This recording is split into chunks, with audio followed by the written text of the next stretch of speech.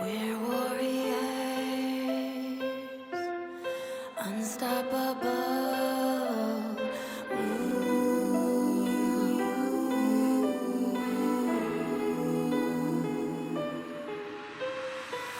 We feel the evil coming, and shadows all around.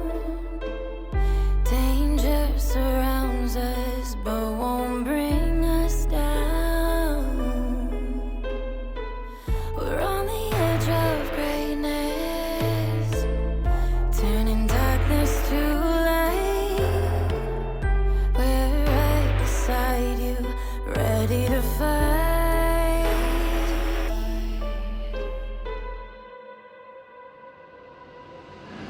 We must be strong, and we must be brave. We gotta find every bit of strength that we have and never let it go. We must be strong, and we must be brave. We gotta reach inside, stand together and fight and never let it go. We must be strong. Hey, Adora.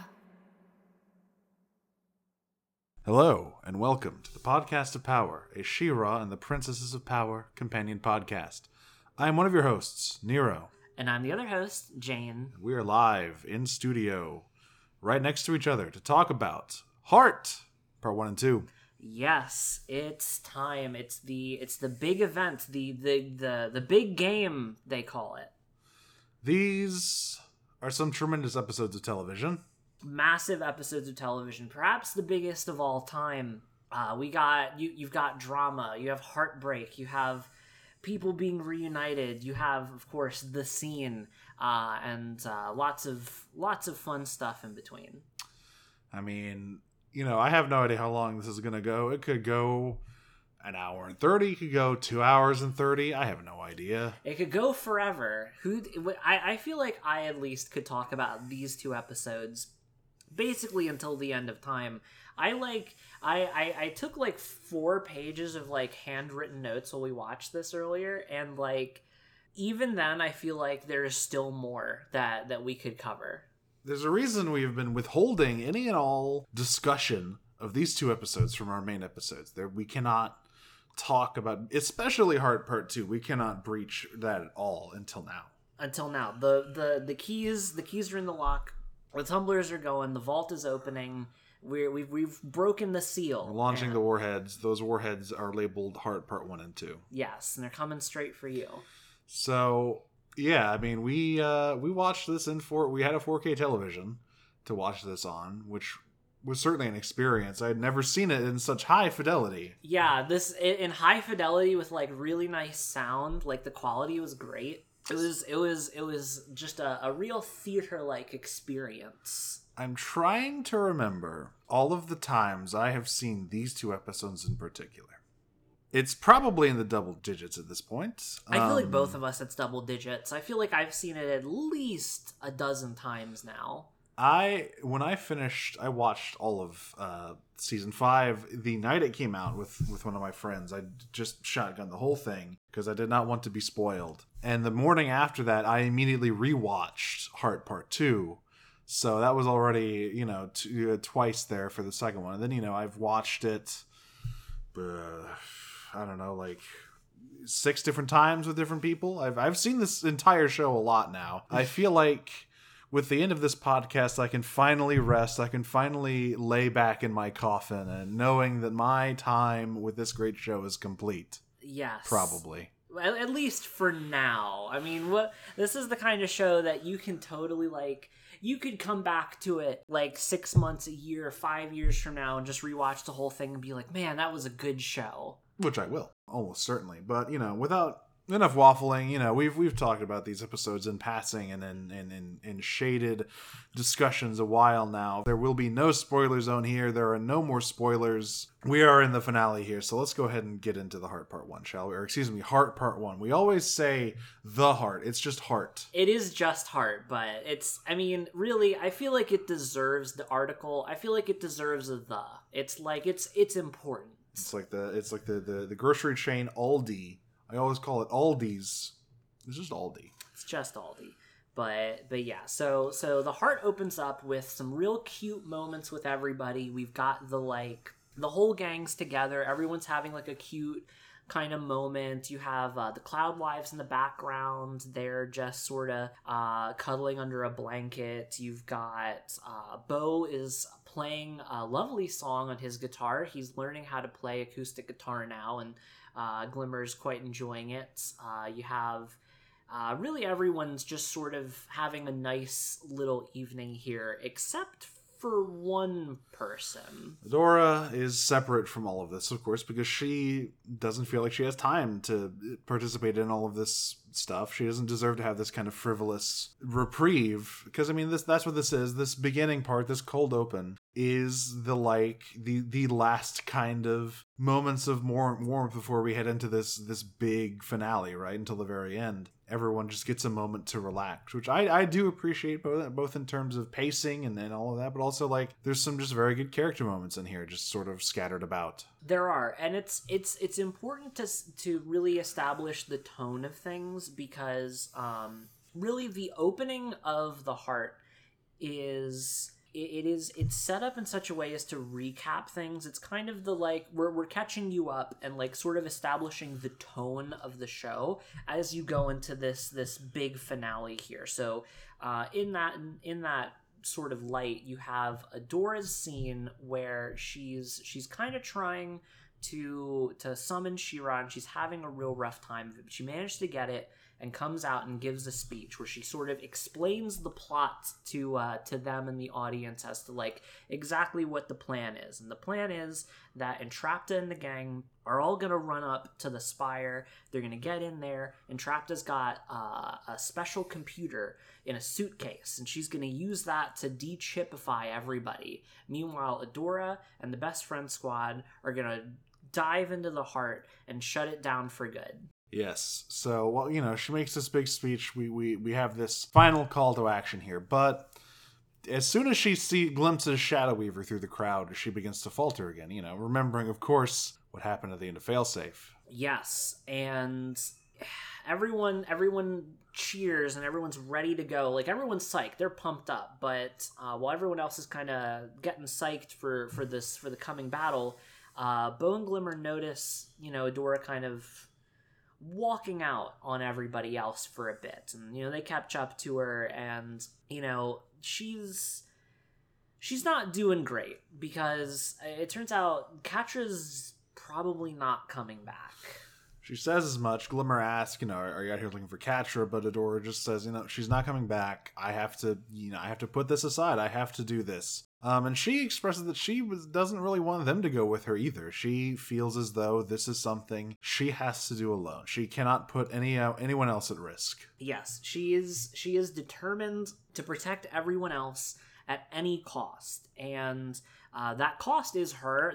This is the currency we're using at this point, and she's convinced 100% at this point that this is it.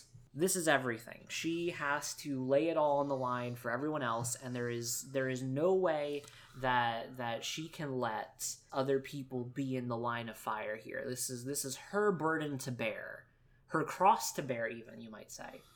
Right. So, what next? Do we get everyone rushing the spire next, or do we get Catra?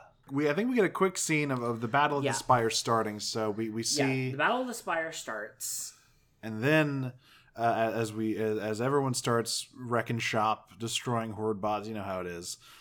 We cut to Catra and Mealog still running through the forest. Yeah. Well, right before that, actually, we get another brief scene where, while everyone else is starting the actual fight at the Spire, you have Adora and Bo and Glimmer get to the ruins from the very first episode.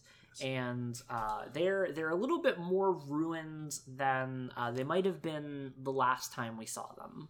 Yeah, the ceiling fell down. It happens. So they find the old Light Hope once more, the Light Hope 1.0, who says that Planet Administrator Light Hope is offline and access is not recommended. But Adora uses the override and opens a tunnel, and we hear Light Hope one last time as a voice clip of her says, "Welcome, friends of Mara." Yes, Adora uses the Friends of Mara code, and she gets sort of scanned, just, make sure that everything's on the up and up, and she gets let in to the heart tunnels, the sort of the arterial system, what runs the whole deal. And these ruins being the same one from the second episode, like obviously it's all cycles, beginnings and ends. It all comes back to where we started. We've done this several times in this season actually, but this is the most it's not actually the most direct one. That one won't come until a little bit later.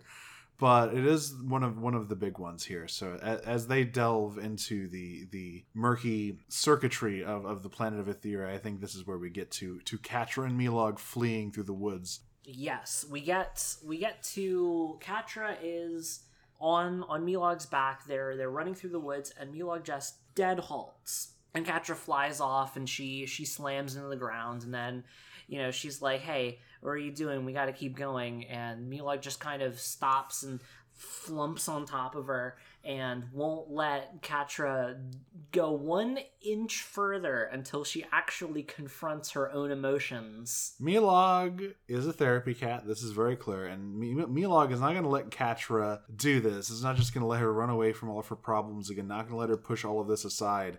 He is going to literally just keep her there until, and it doesn't really take very long. No.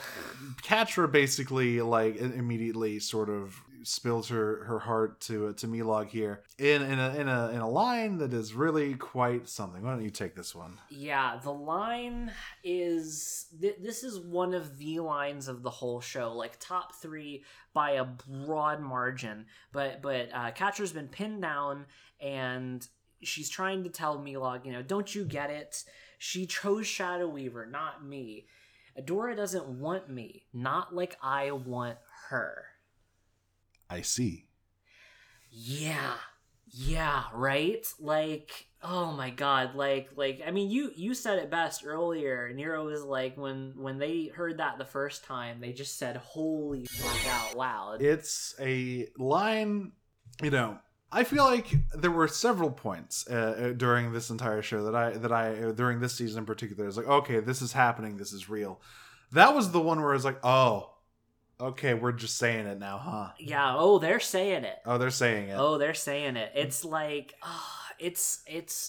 honestly, it's a really incredible scene. Just beyond the obvious content of the scene, there's also just the fact that it is a really good moment. It's just Catra has, in a lot of ways, been building up to this kind of a personal revelation, or I guess not even a revelation, just an admittance of what the actual reality of her situation is, because she's gone through basically every stage of denial at this point over the course of the show. Every way a person can deny themselves, she has done in one way or another, and she has finally gotten to the point where she has to confront the fact that she is just deeply, wildly in love with this girl, and that she has to admit that, and she has to actually confront that feeling in order to actually move forward here. And the way that it's handled is really good. It's really good. And so Milog lets her up and share this very tender moment. Catra hugs Milog, and she's crying. But this is interrupted by a clone walking through. So they stealth up and follow this clone and see the gigantic drill thing that Entraptus saw in the previous episode. So this is a very ostentatious piece of machinery. Yes. Yes, it's like partially a drill and like partially like it's like a big USB pen, because the point of this device is to plug into the planet and just start really messing with it. Just really start going to town on its whole sort of operating system level. Which Horde Prime immediately begins doing, because he takes over this clone, gives a whole speech about with a lot. Horde Prime's dialogue in this is particularly Doomsday Preacher-ish, especially towards the end here. Oh yeah. When he's completely losing it, but he has finally gotten the heart in his grasp, and he is going. We see him on his flagship. He has every tube plugged in, all of them. Oh yeah, he is at maximum dew saturation right now, 110% dewed up, and he is like he's ready to go. He's like begin the planetary acquisition. So he's got his big floaty screens, and the giant drill plugs in to the planet, and suddenly the ground starts going weird. Everything starts going green. All of the circuitry surrounding this USB port in the planet starts getting corrupted, and Katra immediately realizes what's going on and says, "Oh no, I need to go warn Etheria right now, because this is extremely bad." Yeah, this is the worst possible case of all worlds at this point. So she's like, "Okay, listen, sad time over, go time now." So she hops on Milog, and they run at like about 9,000 miles per hour to try and get to wherever Etheria is at. In the meantime, Yes, in the meantime, is this where we get more stuff with the Spire? we do. Entrapta and everyone is off to the Spire, off to the races here, and everyone has their sort of big ol' scuffle. You get a bunch of scenes of everyone kind of using their powers. They're all coming up over the sort of cliff here. Spinnerella's in full tornado mode.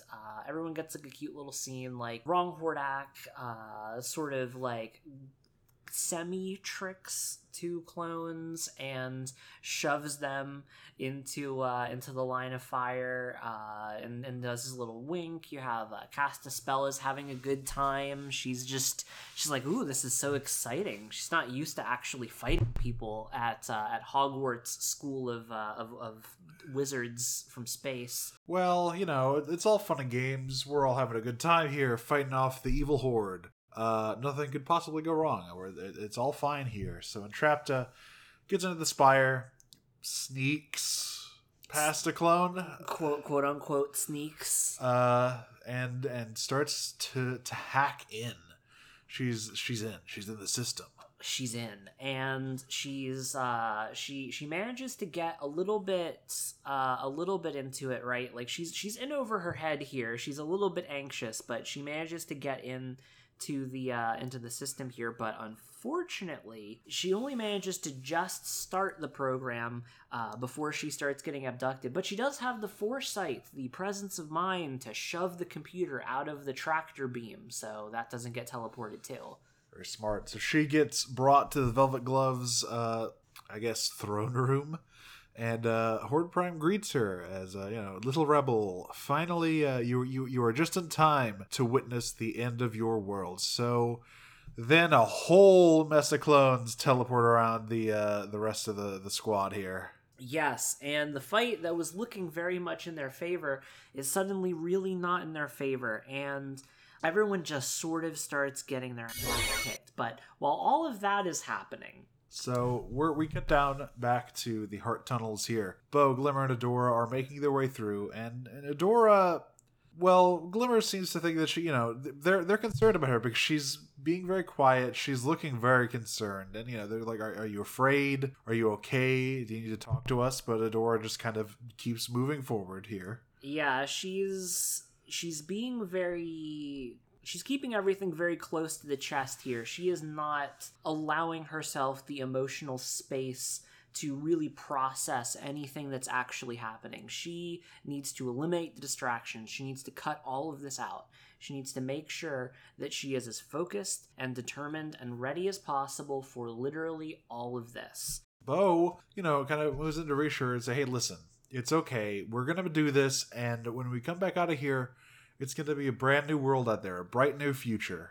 It is. And Nero, what's the very first thing immediately after he says this that happens? Well, as soon as Bo says the words brand new world and puts the idea of a future into Adora's mind, literally the very next thing that happens is that Adora hears Catra laugh. Yes, she hears Catra's voice, and this breaks her out of her determination, of her sort of self-imposed sort of fugue state here, and she immediately rushes off to find Catra. Nothing else matters in that exact second than running off and finding her.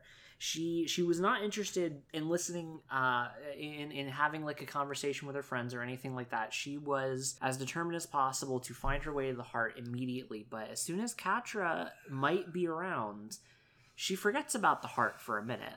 So she runs over to where she heard Catra, finds her standing in a doorway, which is weird because she ran off into the forest.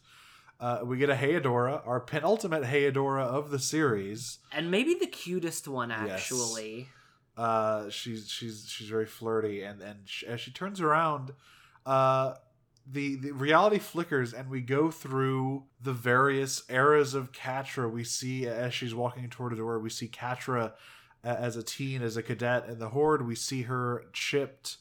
We see her in her like Horde commander outfit from season 4, among the burning wreckage of whatever the sea place was called.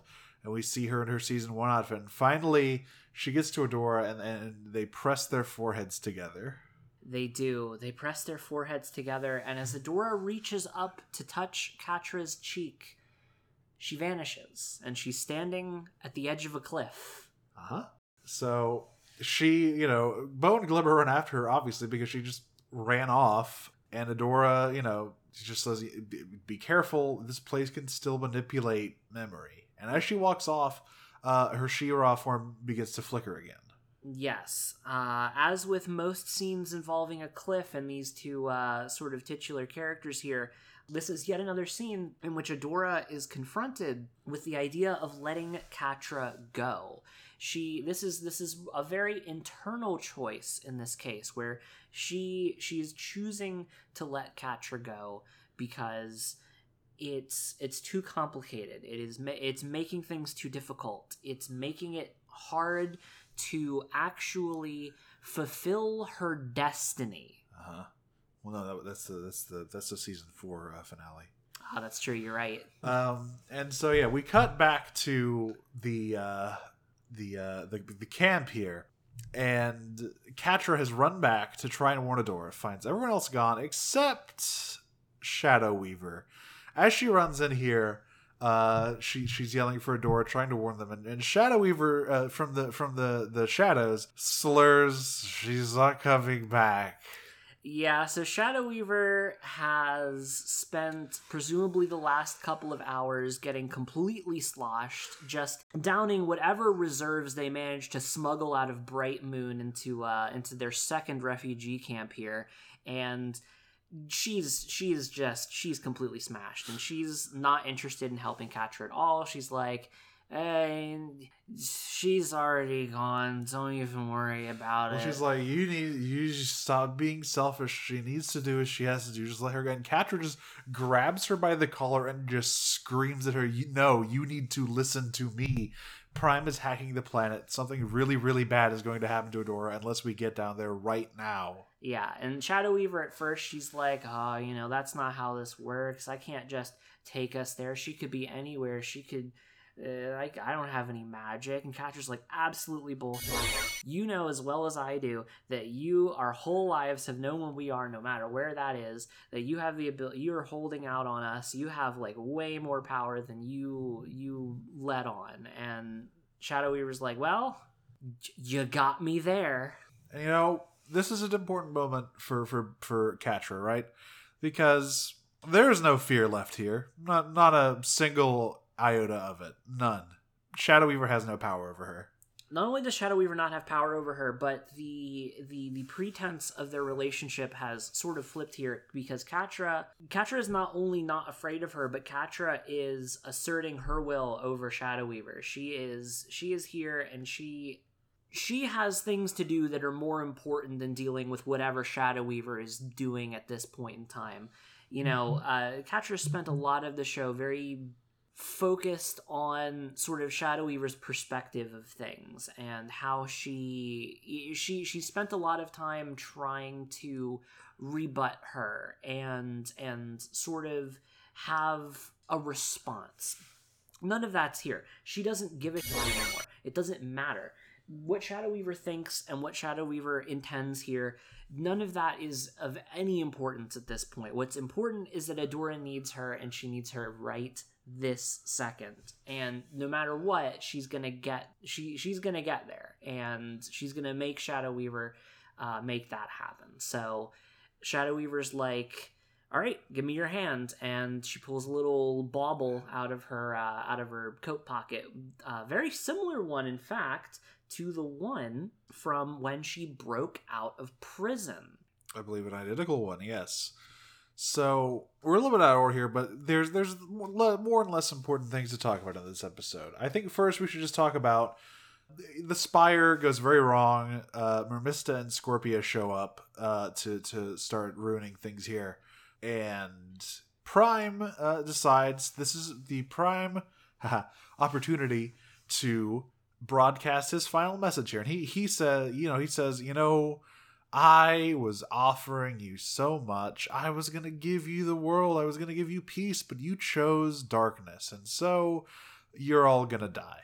Yeah, he basically tells the entire planet to go die in a fire. And he intends to make good on that promise. He basically has all the means to make that happen at this point, and everyone's pretty sad about it. But before we actually resolve that, there is a little bit more that happens in these heart tunnels, in fact. And one of the things is that Adora, she's not doing amazing after the fake Catra scene. She's kind of having a bit of a dissociative episode, you could say. She's doing very bad. She is running through these tunnels, ignoring Bo and Glimmer's cries, and she eventually, the machinery, the first one's tunnels, pull on her memory yet again, and we're in the clearing from the very first episode with the sword wrapped in the roots of the nearby trees. Yes, the sword in the vines, as it were. And Bo and Glimmer, what is happening? And, Adora's like, I think I'm doing this. I think this whole thing is reacting to me. It's reacting to my memories. And she goes on this sort of monologue where she talks about how feeling like when she destroyed the sword, right, she felt in that moment like she was finally a master of her own destiny. She finally had the tools and the means to take the reins of her life and guide them in a different direction. That she had the ability to do things her way and find some amount of happiness on her own. Well, she doesn't feel that way anymore. No, she really doesn't. She says, it was always going to end like this. That no matter what she did, it was always going to come down to the hero sacrificing herself for the greater good. She feels like that there's nothing that she could have ever done to prevent the situation she's in now, where she is like a lamb to the slaughter and she has no choice. Adora and Bo try to stop her from what she's about to very obviously do, but unfortunately they're not quite quick enough, and Adora teleports away, and Bo and Glimmer, they can't follow. I mean, this entire scene, Adora is just crying big anime tears throughout this entire, talk. She is completely breaking down here. She just turns back to Bo and Glimmer, who are being held back by these thorns. I was like, I'm so glad that you were my friends. I love you both so much. And then she vanishes. Yeah, it's like, and they're like, "Hey, Adora, what's going on?" And then she starts dropping the like, "I love you so much" line, and it's like, Oh, oh, yeah, that's not great. They know pretty quickly. Yeah, that's sort of once you start saying stuff like that, it's a little obvious where the direction is heading.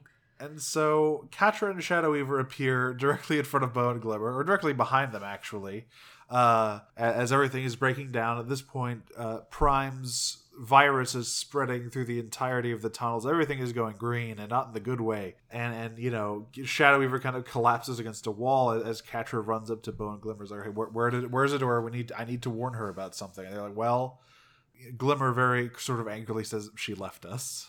Yeah, Adora left them behind, and Catra is not surprised. She's like, of course she would do this. Of course she would run off on her own and try and be the hero. And she is just completely exasperated about this whole affair. But Catra's determined. She's not going to let Adora slip off out of her fingers again. This is not going to happen. This is not going to be a repeat of anything that's ever happened. So she's like, "No, listen. You get out of here. You get out of here, and you make sure that like everything's cool up top. I'm going to go in after Adora. I'm going to make sure that she gets to the heart." She says, "I made her a promise a really long time ago that I would look after her, and it's time I made good on that." That is all the way back from Promise. You look out for me, I'll look out for you. Nothing can happen as long as we're together. Yes, it's amazing. And she also, there's this really great moment where Glimmer starts arguing with her, and she's just like, "No, I can't lose her again." Like that's like the line that Catra uses. And there's this really great shot of sort of a behind, like a shot from behind Catra, with her sort of hand in the foreground, and Glimmer and Bo in the sort of medium background, and her hands are trembling and then like clench as she's saying this line. It's the character acting and the voice acting in these two episodes is really phenomenal. Like the whole cast really does a great job. The animation staff does a great job, but really honestly the MVPs here are Amy Carrero and AJ Michalka. Like really knock it out of the park in these two episodes. The emotion that they put into their voices is it's so much. There is such a depth there that you can really feel, and it's like they make these two episodes, I think, like especially Heart Part 2. Oh, especially Heart Part 2. We're getting there. We're getting there. After this bit, after everyone sort of says their goodbyes here, and Catra heads off to go get Adora, and Bo and Glimmer make their way to the surface. We get just a really brief little moment, sort of just confirming Glimbo. They have a moment where they tell each other they love each other, and Bo gives her a little kiss on the forehead, and he tells her to be careful, and she says, "I'm always careful," which citation needed on that one. It is a really cute thing. Bo is ready to run out, and then Glimmer grabs him and just hugs him really tight and buries her face in his chest. It's very cute. It's adorable. It's like I think it's cute. Like Glimbo's cute. Glimbo's a really cute little thing. So then we get the Mara conversation. Yeah. So Adora finds herself overlooking a big cliff, seeing a vision of Etheria, uncorrupted, unleashed. No heart of Etheria. It's beautiful. It's glittering. It's verdant. As she's standing there in awe of what she sees, Mara comes to stand next to her, and Adora. Okay, so Adora starts off with I'm going to do this. I'm going to stop Prime, and I'm going to bring all of this back, no matter what it takes. Yeah, she specifically says things like, I'm going to make sure your sacrifice wasn't in vain. I'm going to stop this. And Mara's response is really important here, because her response is, I sacrificed myself so you wouldn't have to. She never wanted to die. She didn't make a sacrifice because that was the good decision. She didn't make her sacrifice because it's what she wanted. She made her sacrifice because it was the only option left. Everything else had been burned. There was nothing left for her to do. Adora still has options. There are still things left on the table for her. She doesn't have to make that sacrifice. But Adora hasn't really accepted that yet. And Mara has a really specific line, because Adora's not ready to actually accept the idea that the future is something she's allowed to have. And she asks, what do you want? What do you want when this is all over? Echoing what Catra said. And this is an important thing to raise. This is not Mara. Maybe there's some kind of deep echo of her consciousness stored within the heart of Etheria, but like, in many ways, this is Adora's own subconscious. Everything here is being pulled on from her own mind, and ultimately this is kind of someone she looks up to, someone she admires, just stepping in and just forcing her to stop and think and try to get her to see what everyone else has been trying to tell her these past 3 or 4 episodes. Yes, this is really a conversation with the self here, and it's a really well done version of this kind of character versus self confrontation. I think that it's one of my favorite versions of it, I think, that I've ever seen, because it doesn't waste any time. This is a short scene. This is it's maybe 3 minutes long at the most, but it cuts directly to the heart of the problem. That at Adora's core, she feels so strongly that her happiness is by mandate secondary, that she has to sacrifice the things that would make her happy in order to provide happiness to others, that it is an acceptable loss to sacrifice parts of herself, in fact, sacrifice all of herself, if that means that other people can be happy. But the critical thing that the show brings up, and the reason that I think it works so well, is that the show very deliberately takes the time to break down why this sort of thought process, why this conception of the self doesn't work, why it's false, and why it actually makes things worse for everybody involved. Yeah, I mean, the end of this conversation is literally Mara just grabbing Adora by the hands, looking her dead in the eye, and just saying, "You are worth more than what you give to other people. You deserve love too." And Adora is just crying. She is crying a lot throughout these. She's basically constantly crying for the rest of the show. It's an emotional couple of hours for this girl. She's having a rough one. Catra had 5 seasons to work through her emotional state. Adora has mostly taken this core problem of her person, and the entire resolution of it has been crammed into the last 3 weeks of her life, and it's not going well so far. Yeah, but just and Mara says, you're so close, keep going, which is interesting because I don't think she's talking about the heart at all. Oh no, she's definitely not, because Adora is real close. She's close to the heart, but she's also close to the heart in lowercase, which is to say she's very close to realizing that the ideology she's operating on, the idea that she has to sacrifice herself, that the distractions are what is holding everyone else back, that she's holding them back. All of that's all wrong, and that actually what she really needs to do is something very different. Yep. But before that can go any further, Prime appears. He has reached this deep and his worm is so far that he can manifest here as he halts this vision and glitches it out. Well, we cut back to the Spire fight. Just a real quick bit. Seahawk defeats Mermista with the power of cringe after Glimmer appears to reinforce them. Yeah, so Seahawk is determined to snap Mermista out of her sort of chipped mind controlled state, and his tactic is To be annoying. to be as annoying as humanly possible while she tries to kill him. It's pretty good. It's pretty amazing. It works very well. She slices a rock in half. And he's like, this is so nostalgic. You remember when we first met? You tried to kill me back then too. Yeah, and then she whips him around and slams him on the floor, and he just immediately takes the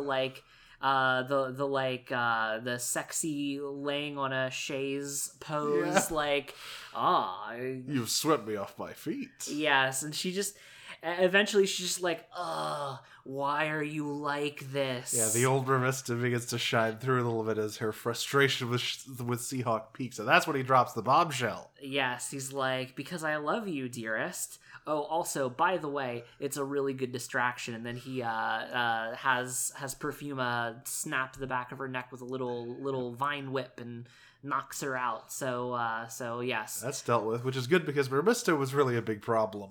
She was really pinning him down. So was Scorpia, but Scorpia has disappeared. So yeah, I mean they hit him with the 1-2 punch earlier. Yes, the good old BioShock water electricity. No wrench. No one got beaten over the head with a wrench in this episode. Yeah, probably good for their sakes. So we cut back down to the heart area here, and Prime is just kind of talking to himself. Not even really. He literally walks right through a door, like just ignoring her entirely. And he considers Mars like, it's really weird. Surely I must have known her. I must have fought her, but I don't remember any of this. All of these heroes, all of these people who struggle against me, they eventually all just fade away into oblivion, as you will. Yeah, Prime is in a lot of ways like a primeval evil. He's very ancient, and he has been through this song and dance many times. He's cast heroes into the dirt and let them fade away into legend and then into being forgotten entirely. And he is completely convinced that Adora is exactly the same, just another ant to sort of be crushed underfoot. Maybe an ant stronger than most, maybe an ant that'll even give him a bug bite, but not an ant that's going to overthrow an empire. He doesn't consider her a real, genuine threat to him. Never. And so he's like, perhaps... I've let this go on too long, but it ends here, courtesy of your very own people, as a weird tendril shoots out and cuts into her leg, or into her side rather, and she loses She-Ra as Prime's virus begins to infect her.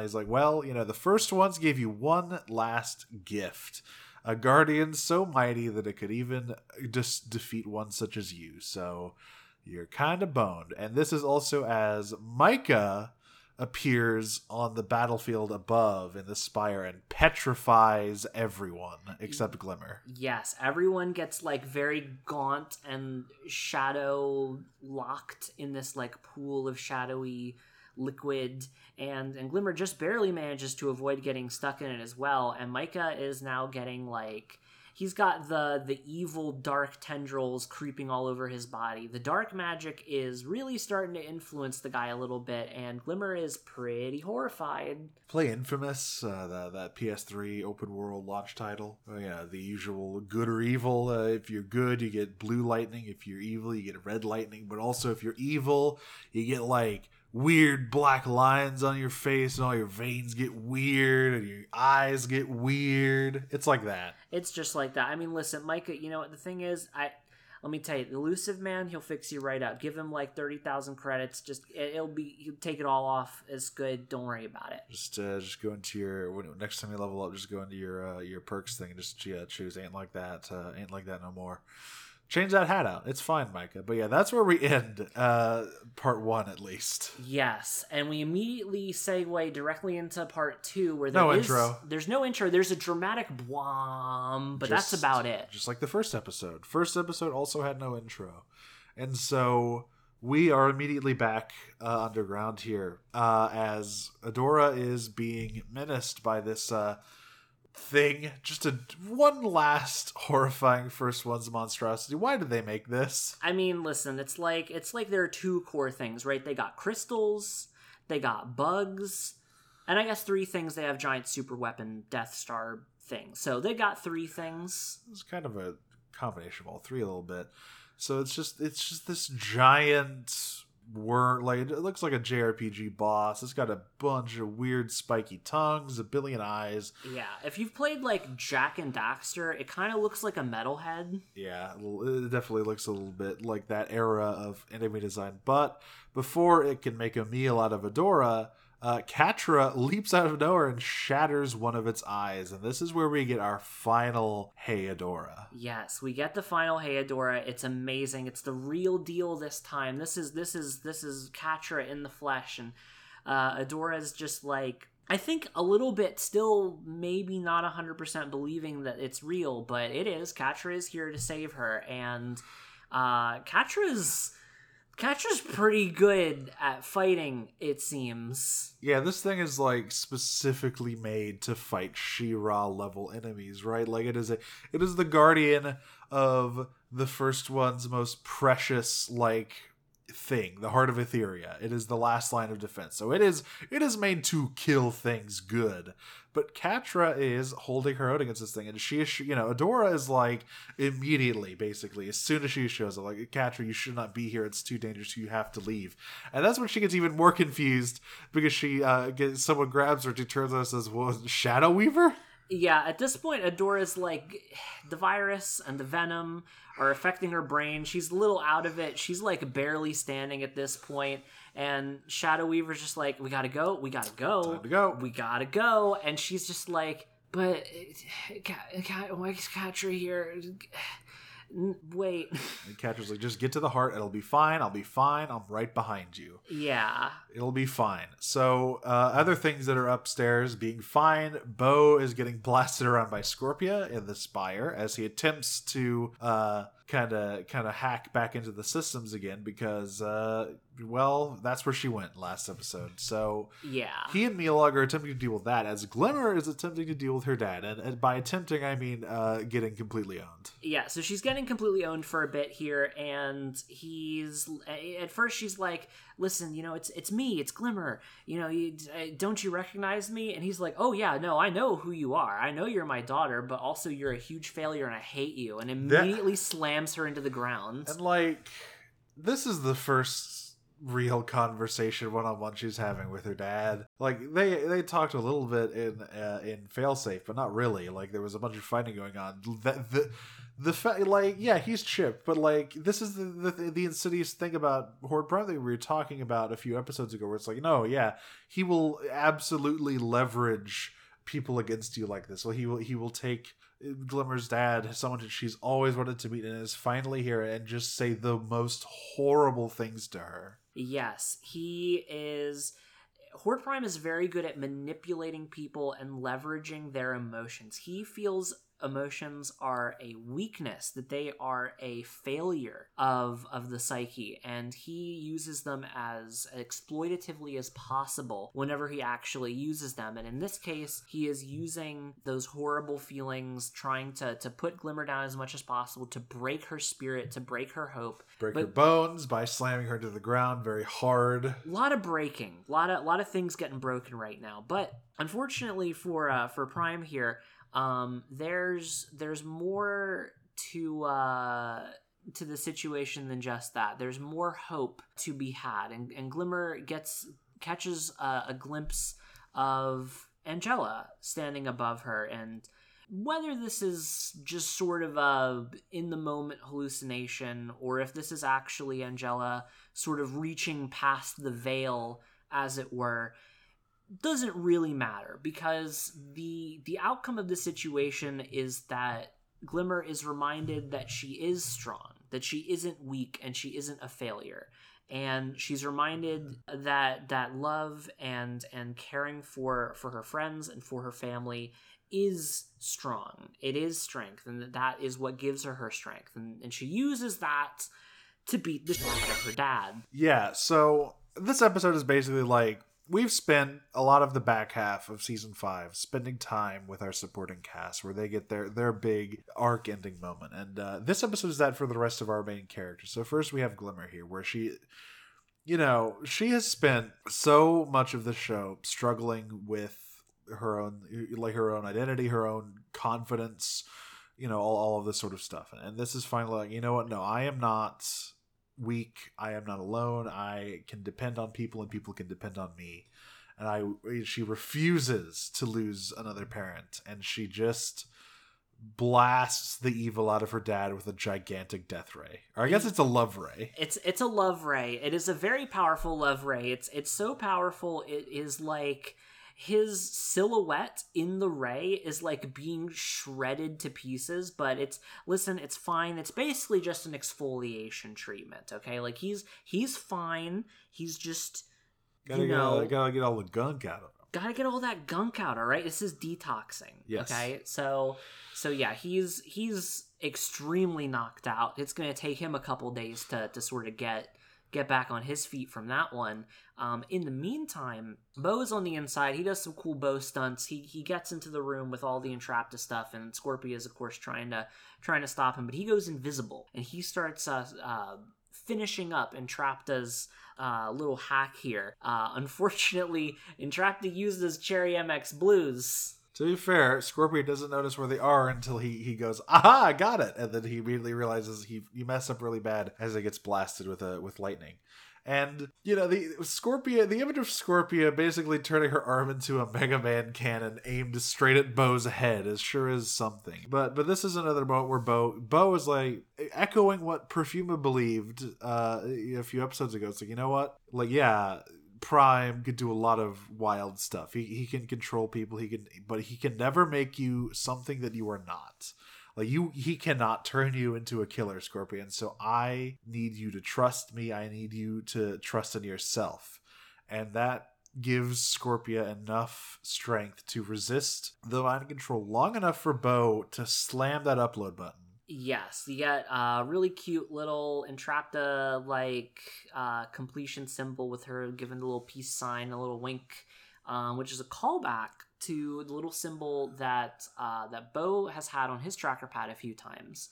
But yeah, this gets uploaded. The chips are toast. They just sort of pop off everybody like lampreys, and they fizzle out, and everybody's good. You get like scenes of all over the planet. All the chipped people are going back to normal.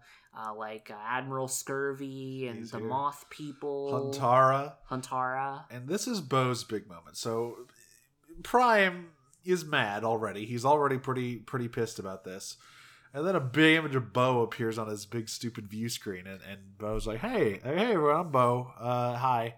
So, and then he just gives this speech to rally everyone to resist Prime no matter what. And it's like, of course Bo is the one who does this. Like, it makes complete sense. Yeah, like Bo is more than just the sort of emotional core of the best friend squad. He is also, I would consider, the heart of the rebellion.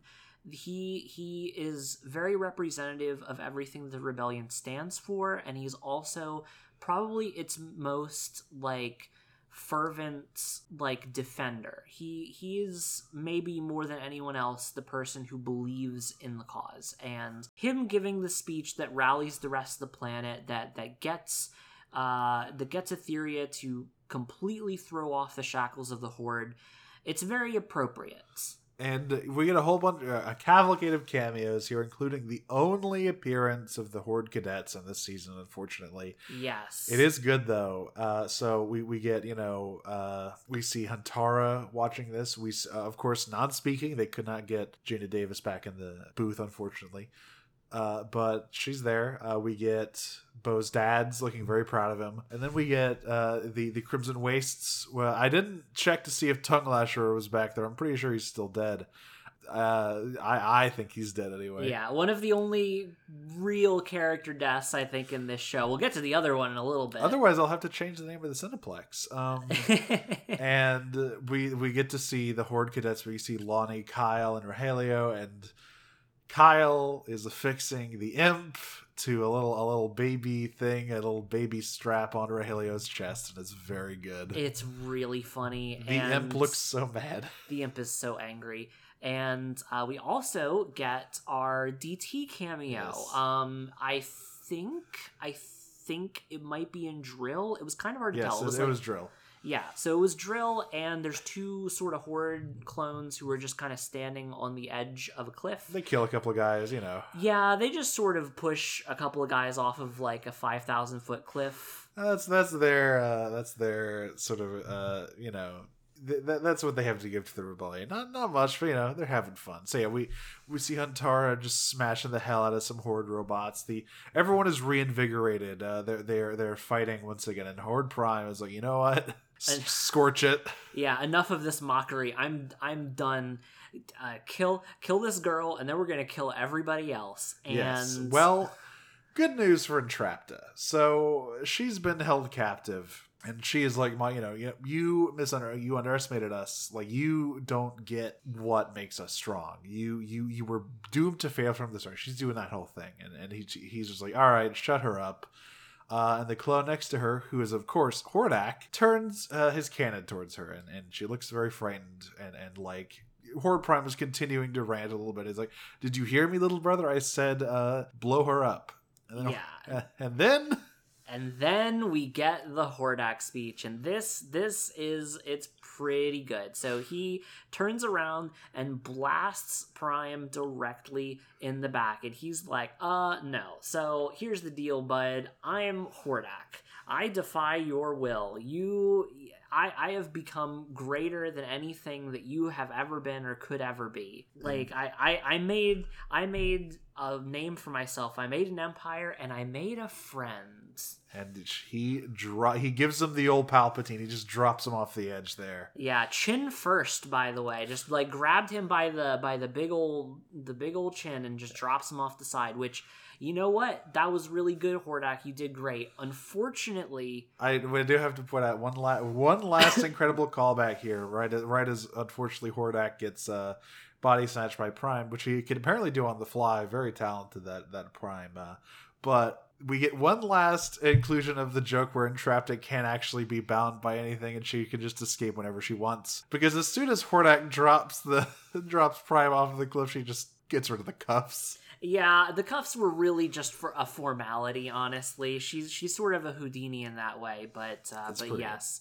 Unfortunately, Prime can just sort of pop in and out of people whenever he wants, and he picks Hordak naturally. So his main body is definitely just like in a big old heap at the bottom of that, because we know that is not a fall you survive.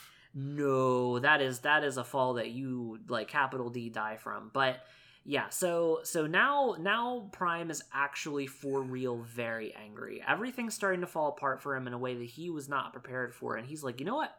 Okay, time to just go full insane suicide murder mode. I'm taking everybody out. We're going to burn in cleansing flame together. Yeah, like he just teleports down. He's got Entrapta by the hair. He's like, you know what? I gave you a million chances, but you know what? We're just there will be peace one way or another. I'm just going to burn everyone here in the entire universe to cinders. And he's lost it, which is very funny because there are multiple Primes coming up here, and of course this one is just completely like doomsday preacher supervillain nonsense up here.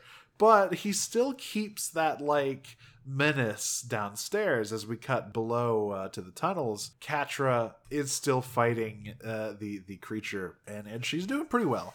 She manages to knock it down and starts to go after Adora and Shadow Weaver here, but can't keep that thing down that easily. It wraps around her leg and starts to drag her away. Prime appears and is just like, I really did think you had promise, little sister, but I guess you really were just another worthless pawn. Just why don't you just die? Why don't you just get out of my hair? Yeah, and he asks a very specific question as he watches her slowly get dragged towards her ultimate destruction. A visual callback, by the way, to when she was getting dragged by the spiders, if you remember, in which episode was that? That was Promise. That was Promise, yeah. So a visual callback to that. And he asked her the question, was it worth it? Was it worth it to do any of this? And before she has a chance to even really consider an answer to that question... So, Adora and Shadow Weaver have been heading towards the heart. Like, Shadow Weaver has basically been dragging Adora there, and Adora is just, like, half conscious, like, just begging, we have to go back for Catra, I can't leave her there. But Shadow Weaver's like, we are so close, you have to keep going. and they can hear the heart, they can see its glow. Shadow Weaver reacts to its magic, but Adora hears Catra scream for her, and immediately just like shoves Shadow Weaver away and stumbles back towards where they left Catra. And Shadow Weaver sort of glances between the heart and Adora here, leaving it ambiguous what she's about to do, which is right as Catra is about to be devoured by this nightmare creature. Shadow Weaver bursts from the tunnel and starts blasting it with shadow magic. Yes, Shadow Weaver we've had our moments with Bo, Glimmer, and a Hordak. So now it's time for Shadow Weaver. And now it's time for Shadow Weaver. This scene, I really still like this scene. We talked about this all the way back in season 1, but I still really love this scene a lot. It's like Shadow Weaver is a very complicated character. She's a very bad person. She is in many ways the person that Catra could have become. But very similar to Catra, she was given an opportunity to do one good thing in her life, and she took it. She took it in such a way that was completely antithetical to who she is as a person. She was meters away from everything she's ever wanted. Literally unlimited magical power with no caveats. She would have been able to take over everything that was left of the planet had she just forced Adora to walk down that hallway and die. But she couldn't do it.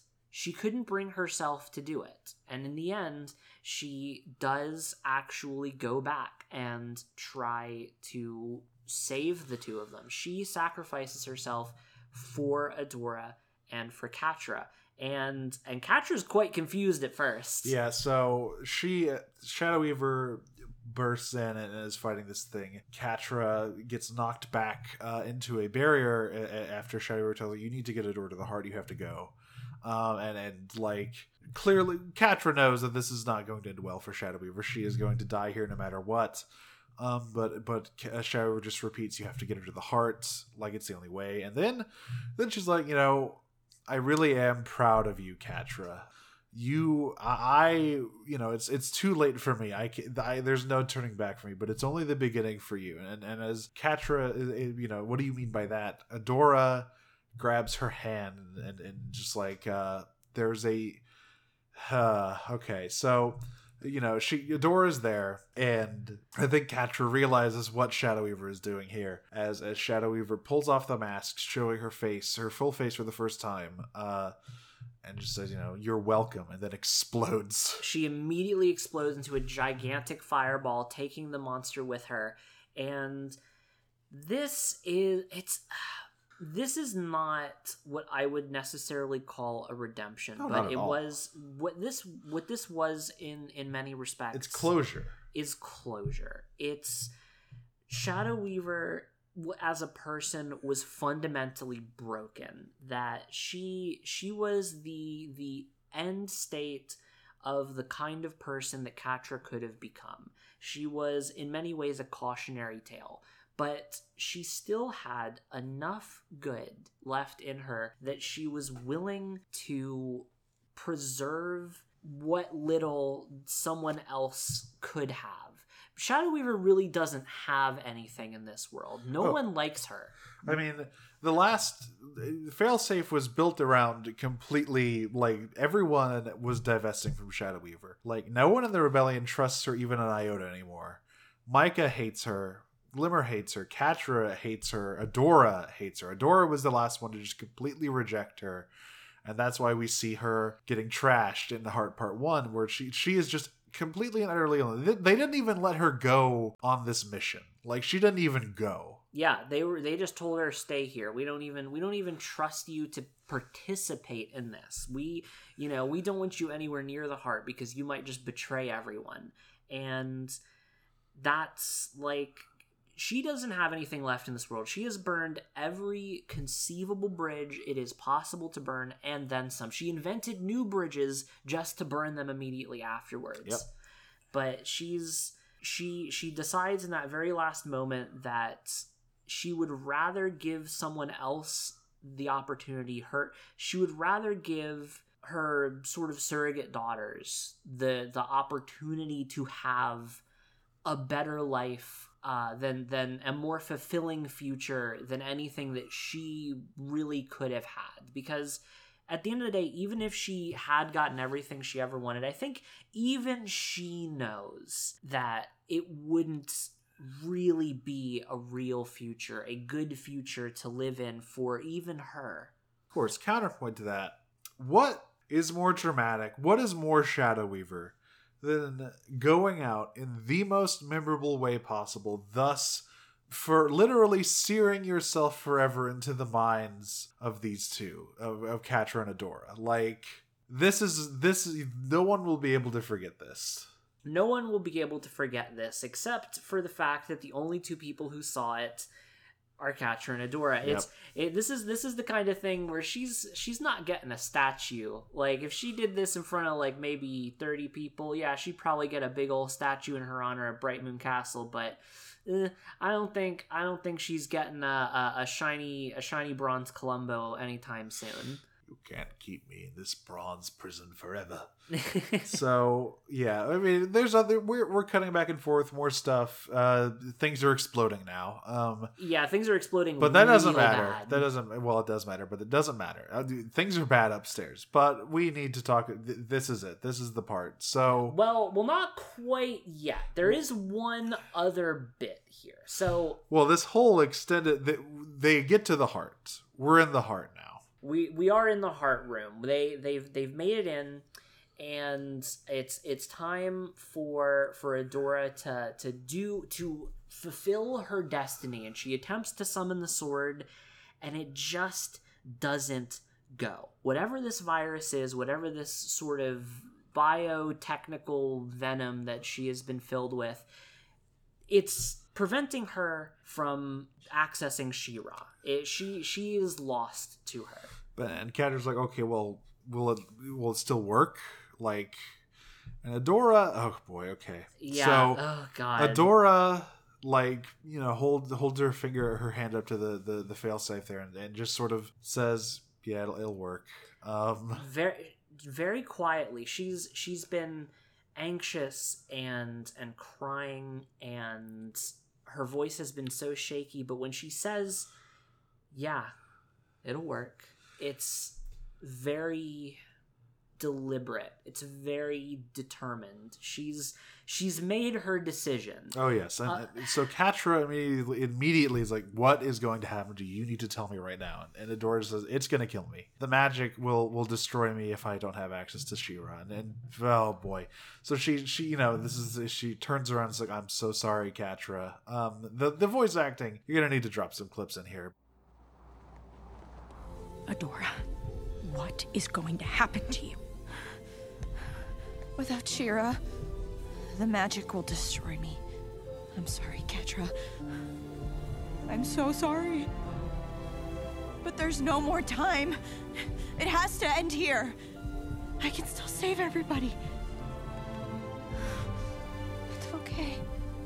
I'm ready. No. Catra. No, I'm not leaving. Whatever happens, I am staying with you. Oh, I like, yeah, absolutely. It's just like Adora, at first she tries to maintain her composure. She tries to maintain the air of determination here. And she tries to keep that up, but she can't keep it up very long. She tells Catra she needs to go. She needs to run away as far as possible and get out of here. But Catra's not willing to let her go. Well, there's some. Refuses. We need to talk about some lines here. So obviously this is kind of echoing what Catra says at the end of Failsafe. Was like, you can do whatever you want. I don't need to be there when it happens. And Adora just like grabs her hands like, you know what? It's okay.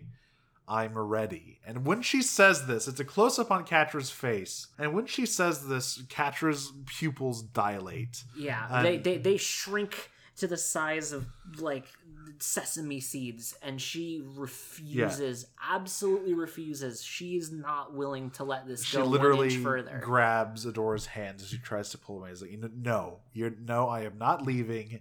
Like, whatever happens, I'm going to be right here with you. So this is the big moment, right? Because the entire story of Catra and Adora is like, they have been begging each other to stay on and off again, always on one end or the other for this entire show. Stay, it's a big word. It was in season 1, it was in season 5. They're both staying. They're both staying. They, no matter what happens next, they're in it together. And it's at this point that things start to go from bad to apocalyptically bad, because the planetary acquisition is done. The entire world is collapsing above in green fire, and Adora is collapsed and passes out as the extremely loud, heart-thumping sound slows to nothing. So we should talk a little bit about the heart, at least. I think this entire sequence is backdrop against the heart of Etheria. We finally see it. It's a really cool looking design. It is like a concentric series of cubes and triangular prisms all around this sparking core. Yes, it's like a bunch of sort of hollow geometric shapes, and sort of around it are these like almost like magnetic field lines of energy radiating out from the heart, and there's this big cavernous shaft that goes straight up, which is, presumably how the heart would have fired if it like worked properly. All right. So Adora passes out. She awakes in Bright Moon. She's wearing an odd outfit. It's like a lovely flowing dress. Her hair is down. She's got a tiara. It's the future. Glimmer and Catra run in. Glimmer is trying to brush Catra's hair. Catra, by the way, wearing a great fit, like a button-up shirt, some really cool dress pants, a half cape. Yeah, not just a half cape. I'll have you know that is like it's like a really fancy like almost like a captain's jacket, yes. But it's only draped over one shoulder. It's got it's a really slick outfit. Everyone looks fresh here, and so like, it's just this like, Bo comes in. They're talking about going to Scorpia's first princess prom. Bo's got a soul patch. Really important. He's looking fresh as hell too, and it's like, and everyone is just so happy, and Catra turns as Bo and Glimmer leaves like, "You coming, Adora?" And so all right. Mara earlier asked Adora, "What do you want when this is all over?" Yeah. It's this. This is what she wanted. This is the future she thought about when she immediately heard Catra, when Bo mentioned the future. Whenever anyone is asking her, what is that future you want? This is the dream, the beautiful dream that she has, the beautiful wish. But as she reaches out to take Catra's hand, it's once again all just a construct. It's not real. And Prime is there, and everything starts to break down. He tells her that it is a beautiful wish, but one that she will never get to have. Yeah, like it's a great line. He shackles her, drags her into this like virtual virus hell. All right, so here we go. This is it. So before we start anything, I want to point out something out. I have not finished Utena yet. This scene is extremely inspired by a scene from either the final episode of Utena or the movie, where it is Utena reaching out to Anthe across a void. And it is very similar in terms of its blocking and even its sort of content. So what happens here is that Adora is trapped in this in her own mind, basically. And we're really seeing two conversations, because Catra appears to her, framed in a bright light, reaching out towards her, and she is yelling, she is crying across the space here. But this conversation is also happening in the real world beneath the heart of Etheria, where Catra is saying all of these things very quietly and tenderly. Yes, and oh boy. So what you have here... Can you just pull up the scene on your phone real quick so we can just like... Are you sure? I'm positive. A few moments later. Oh god, the god scene. It's good. It's so... So, like, first of all, these two conversations, these two layers are important for both characters. So Adora, we've discussed this a lot. Adora's not very bright, especially when it comes to matters such as this. So the fact that, you know... matters of the heart, you might call them. So Catra is literally screaming to her and reaching out to her in the most dramatic way possible in her mind. Like, these lines are being delivered at maximum volume. They cannot be ignored. Yeah, her id has taken the reins and is like just real megaphone directly in the ear, like, hey, hello, can you hear me in there kind of situation. Fly. Meanwhile, Catra on her end is... This is not something she usually is. This is the most vulnerable we've ever seen her. She is very quiet. She is cradling Adora very close. Like, these are emotions she's never shared with anyone at all. And like this is a very big moment for her where she is just letting all of this spill out. As she, she says, you have never given up on anything in your life, not even on me. Don't you dare start now. It's so fucking good. She really just gets her. This is the thing too. It's like it's so good, and just like, and Adora, she feels like she's failed. She just says as much. She's like, I failed. I couldn't do it. I couldn't be strong enough. I ruined everything. I wasn't able to sacrifice myself to save you. And God. Yeah, and that's where we get the big one. There's a catch like, don't you get it? I love you. I always have. Yeah, just this once stay, and their hands, their fingers intertwine, and they hold hands, and just as the heart is going like thermonuclear here, just as the heart is really, really going bananas, she manifests the shield over Catra, protecting her from the evil radiation. And she wakes up, and the first thing she says has nothing to do with the heart, nothing to do with any of this. The first thing she says is, "You love me?"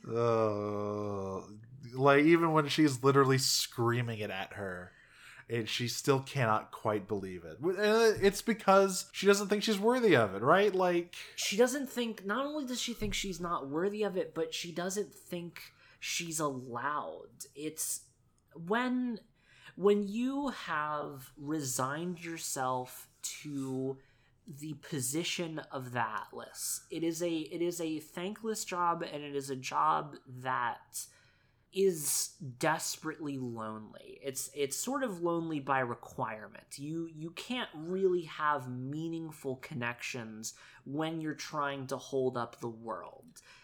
And so we get the kiss. This is the kiss. It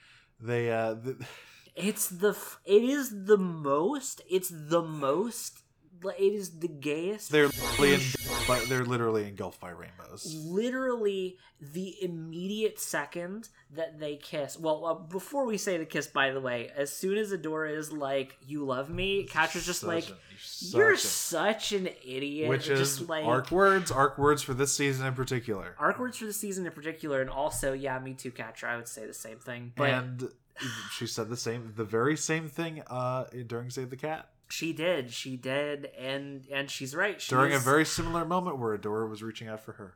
Yes, and... Do you like parallels? I like parallels. Parallels are real strong, but yes, they kiss.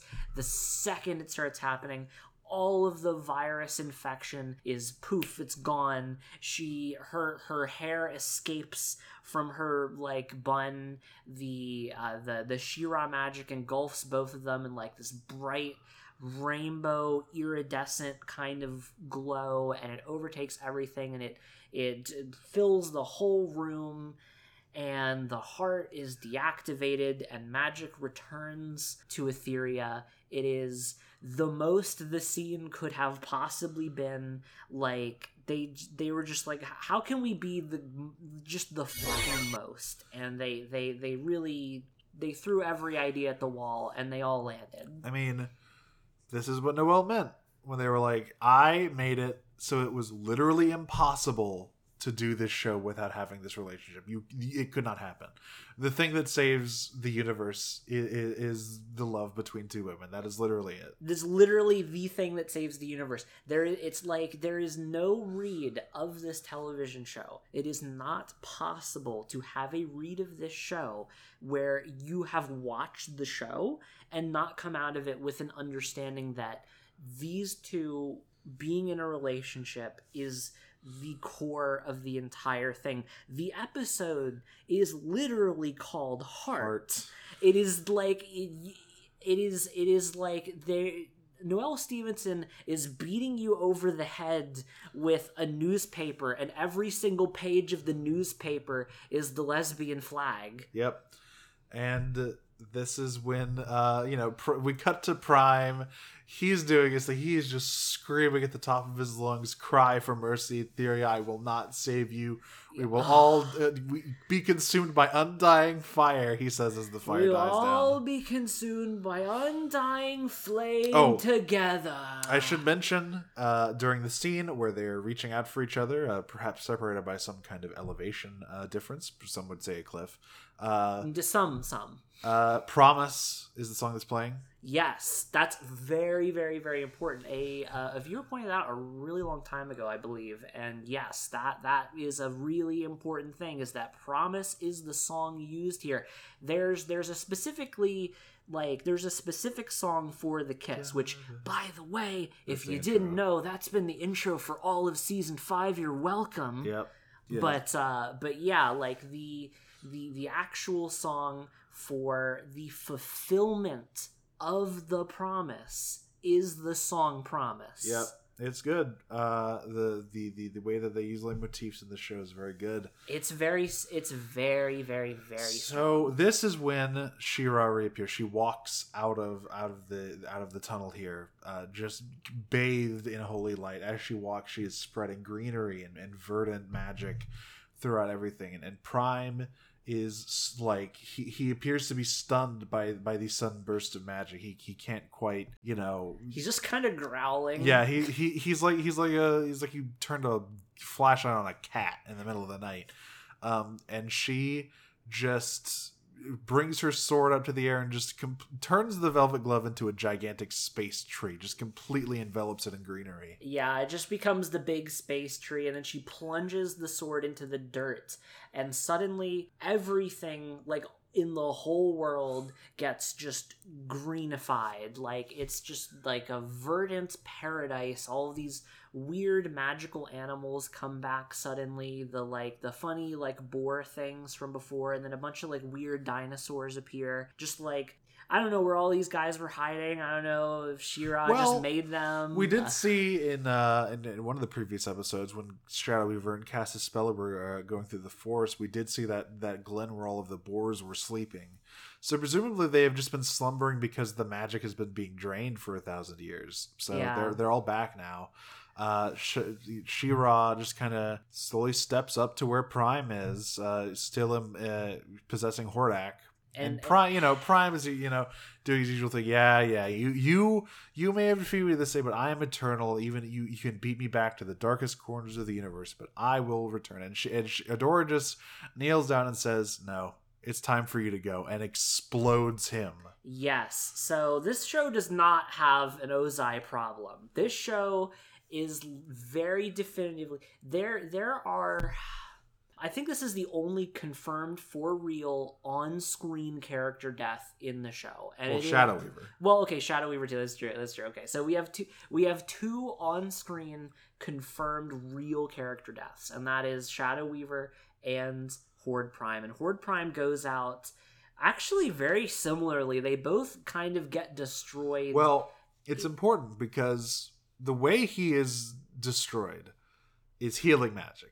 Adora puts her hands on Hordak and it gets a little bit 2001 for a minute as Horde Prime is forced to stare into the undying majesty of She-Ra, and he is just consumed by a light and completely destroyed. Like the corruption that is Horde Prime, the like slithering shadow that is his true form is forced out and annihilated in the light. And then we get, as this happens, Hordak remembers the way back when Adora first fell through the portal. He remembers the moment where he was just he was just confused. Is like, I thought this was like Prime. I thought I was doing something. All I have is this baby. Yeah, so he's just very confused, and he has a little baby, and then it cuts back to the present, and he's just instantly jumped by Entrapta, who is absolutely overjoyed by the idea of her friend being back. And I do think his eyes should be red here again. I don't like that they're still green. I think they should be. Like, I understand why they're not, but like, I think it would have been really cool if, like, after Prime got burned out, he had his like his old color scheme back. And this is when we get everyone reuniting. This is the big ending here. We see Glimmer finally meeting her dad, who isn't being mind controlled and just sobbing with joy. The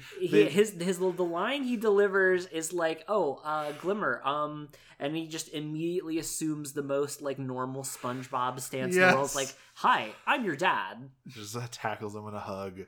We get Mermista and Seahawk, looking at each other. There's their moment where Mermista's like, "Are we supposed to be good with this?"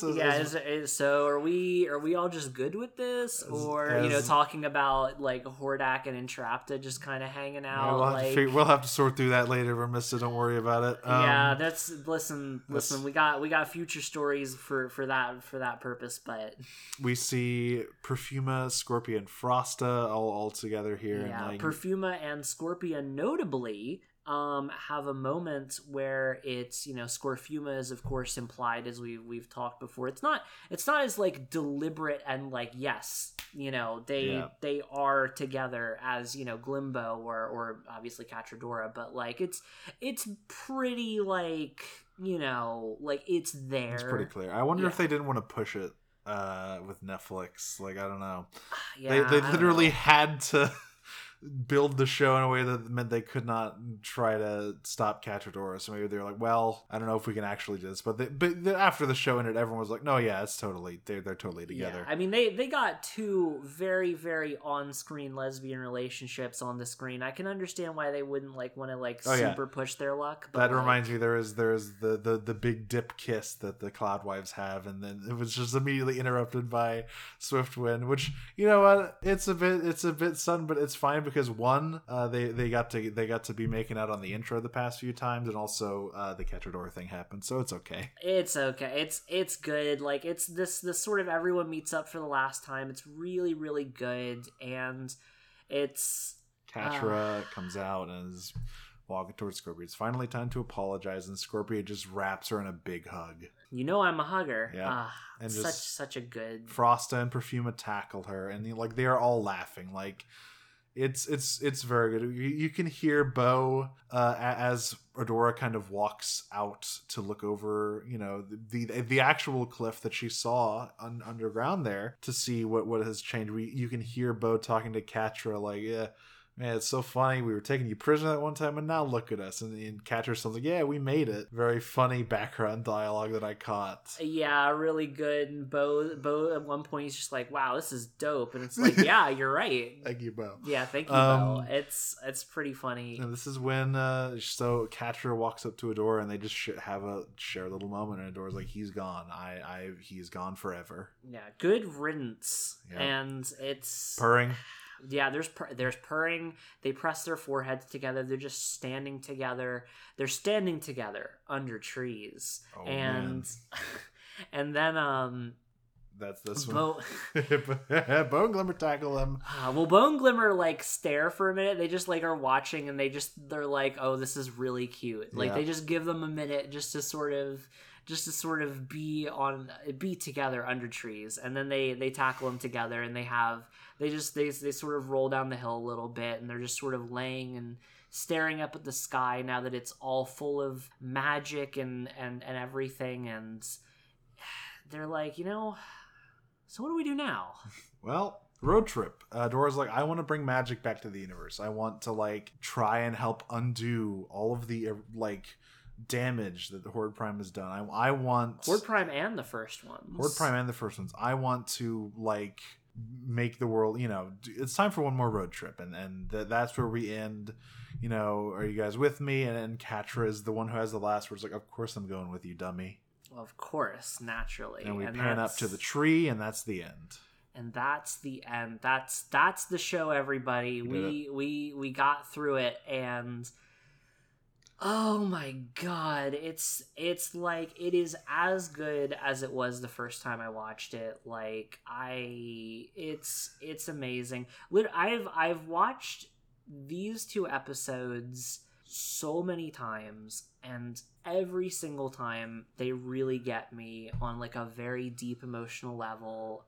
I cry every time. It's so good. They really they crafted such a well-built story, just such a it is a tight ship they run here.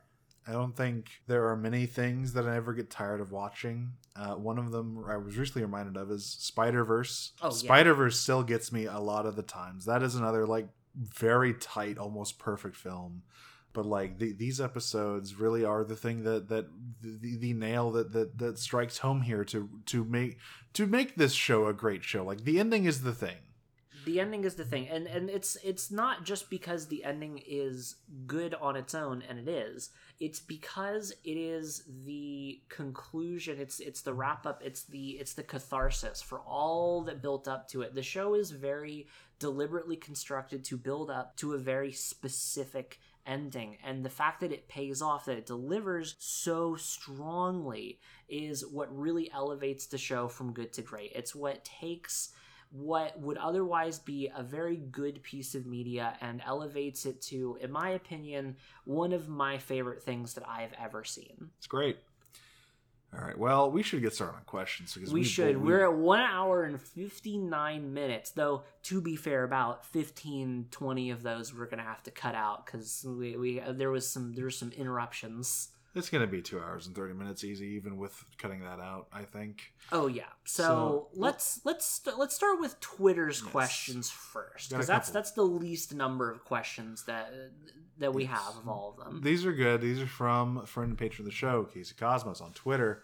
Now that the show is fully covered, what is your favorite and least favorite episodes of this show? So I'll start. Yeah. My favorite is Save the Cat. I think it is we just got done talking about how good the Hard Part 1 and 2 is, but it's almost cheating to say that, right? Yeah, of course, they're great finales. But Save the Cat, I think if you were just talking about one singular episode, is it has all of the stuff I really like. There's so many incredible moments in it. My least favorite is probably Launch. I think I would have said it was my least favorite was the Coronation, but upon rewatching Launch, I really do think it was kind of a bungled end to Entrapta's character arc, which thankfully she kind of gets another shot at. I just really didn't like that episode very much, but it's still not the worst thing I've ever seen. It's watchable for the most part. Yeah, that's the thing. Launch, the Coronation. It's just kind of annoying. The Coronation is annoying, and it's a weak episode, and it misses the mark in delivering on the conclusion of Angela's entire deal. It just misses the mark. It's just a very weak episode.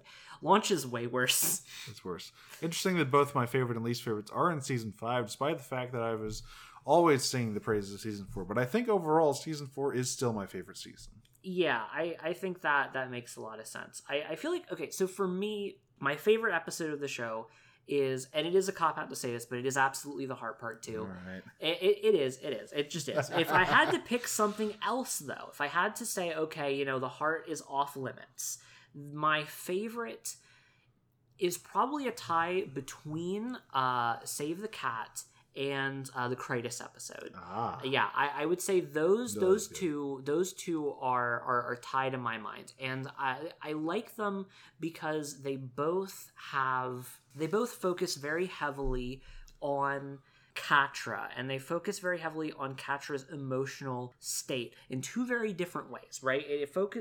Save the Cat obviously focuses on Catra, who in that moment is kind of forcibly confronting her emotions, right? She's forced to spill a lot more of her guts than she ever would have wanted to before that moment, right? There's a lot of very like strong drama with Catra in that episode, and then with the Critus episode, you have a very different situation where you have Catra now suddenly she's like started to embrace some amount of that sensitivity. She's started to become more open. She has started to try to make an effort and improve as a person. And it's not easy for her. It's very difficult. It takes a lot of effort, but she does put the effort forward, and you see her growth as a person through the episode. I love both of them a ton. You get a ton of character growth out of her. I mean, I think it's pretty obvious that both of our favorite characters is Catra, right? Like, everyone likes the Cat Girl. I don't know what to tell you, but she's good. She's good. My least favorite episode is probably also Launch. Launch is just bad. It's just not good. There's like a couple of okay, like decent parts in Launch. I like the Vision quest Adora goes on. That's good. That's pretty good. There's like some scenes in it that are good, but like the Trapta stuff is just so bad. It's quite bad. That's I think the show's kind of biggest misstep is Launch. Just biggest single misstep. That just a big old red mark there on an otherwise great season. Yeah. The second part of this is what are our favorite jokes? This one's easy. It's still the bit from the season 2 finale where Adora is pronouncing things weird to sound smart. Yeah, it's so funny. It's pretty good. It's pretty good. That's probably my favorite like overall joke, but there's so many like little gags that get me. I love just how fed up Mermista is with Seahawk at all times. Yes. It's amazing. I love take me to the stage. Oh, that is a good one. I mean, Perils of Peekaboo has some really good jokes in it. That also has Mermista burning a boat to see how it feels. Yes, it's so good. That whole episode is amazing. I love that. I love the bit where Swiftwind is trying to keep Adora updated, and he does like his like narrated version of everything, and he's making just like stupid sound effects. Like, that's awesome. Like, this show's got so many like just really good gags in it. I quite like the bit from Boys Night Out where Seahawk is doing his song and he stumbles over the rhymes and says like pop soda boticles, and Swiftwind just leans to some rando in the audience and goes, "Woo, that was a tough rhyme."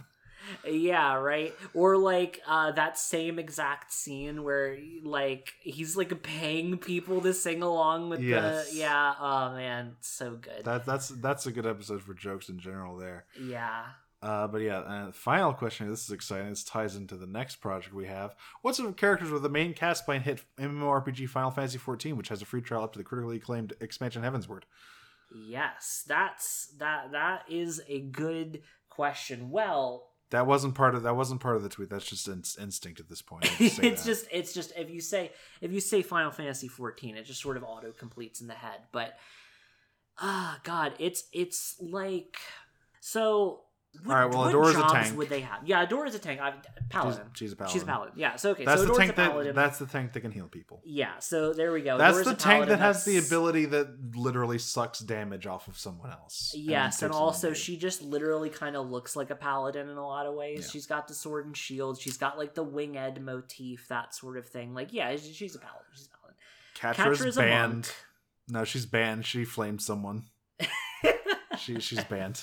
Well, she used to be monk, and then she got banned. I don't think she's monk. I think she is ninja. I think she likes putting Vuln stacks on things. She likes pressing all the buttons. That's true. It makes you feel smart. Yeah, that's true. Bo's obviously bard. I mean, he plays. No, he's guitar. machinist. See, you say the gadgets. So there's the gadgets, right? But you you could argue Bard has like some gadgetry No, to it. I mean, not at all. You play a little lute. I think Bo's definitely a machinist. he's Either that or he's Sage in the future. maybe. I feel like okay, he plays machinist and Bard. Glimmer is a black mage. She loves casting flare. Oh, for sure, no question. She loves being all of the big DPS. Mermista, not Mermista. Perfuma is she's a white mage. Yeah, she's a white mage. She's definitely a white mage main. She rescues too often. She rescues way too often. She's scared. She doesn't want her friends to get hurt. So you got those AoEs are scary. Scorpia is a warrior. She loves. Oh my god, I forgot his name. Oh, I can't believe you forgot about dear old Arbert. No, not him. I'm talking about the Warrior Quest guy. Oh my god, what is it? Not Hoary Boulder. No, that's my other tank friend. No, it's Good God, Kenny's gonna kill me for this. See, I don't play Warrior, so I don't remember that guy's name. Well, it's gone. It's been memory hold. Yeah, but she's a warrior. Yeah, she's a warrior for sure. Frosta. Monk. Yeah, Frost is monk. I mean, she's got the ice fist. She's set to go.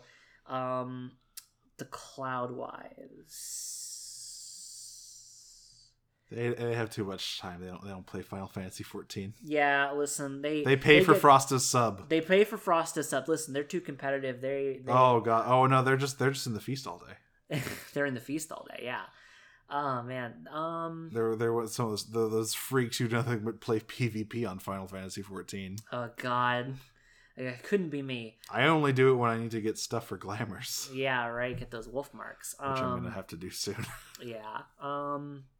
Who's Scholar? Who's Scholar?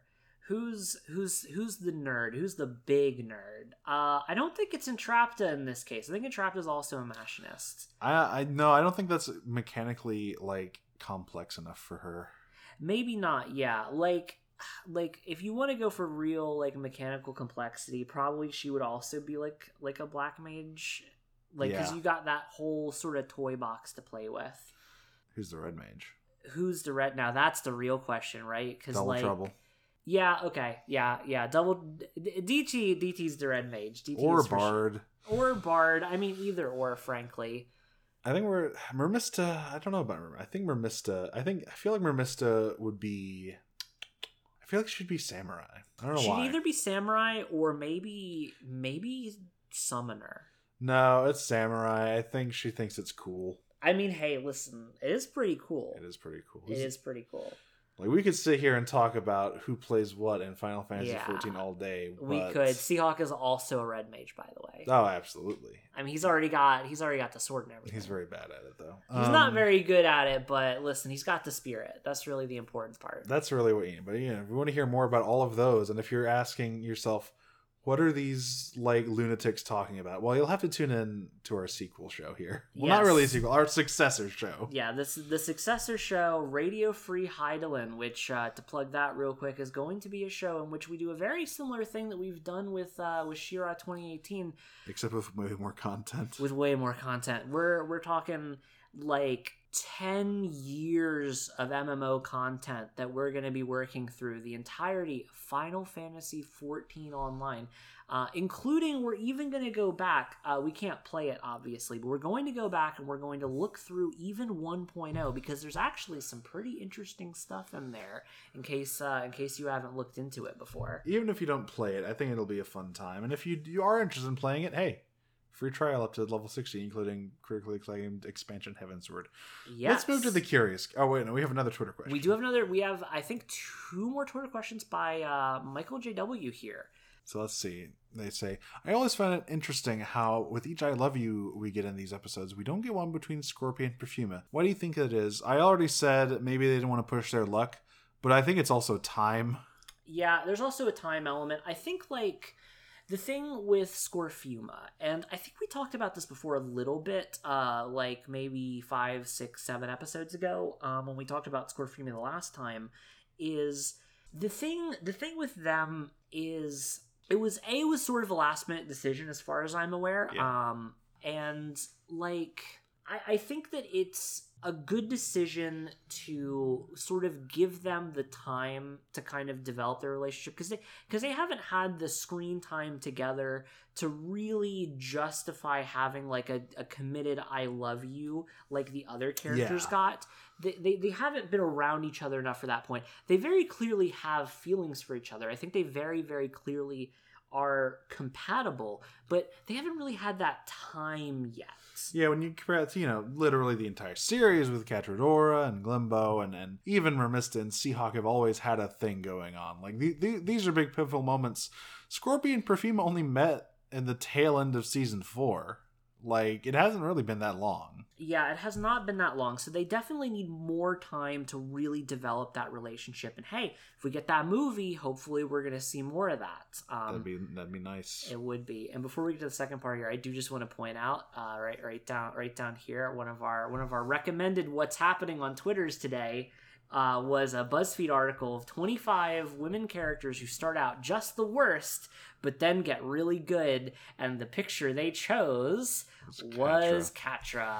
I would argue she started really good and got even better. That's true.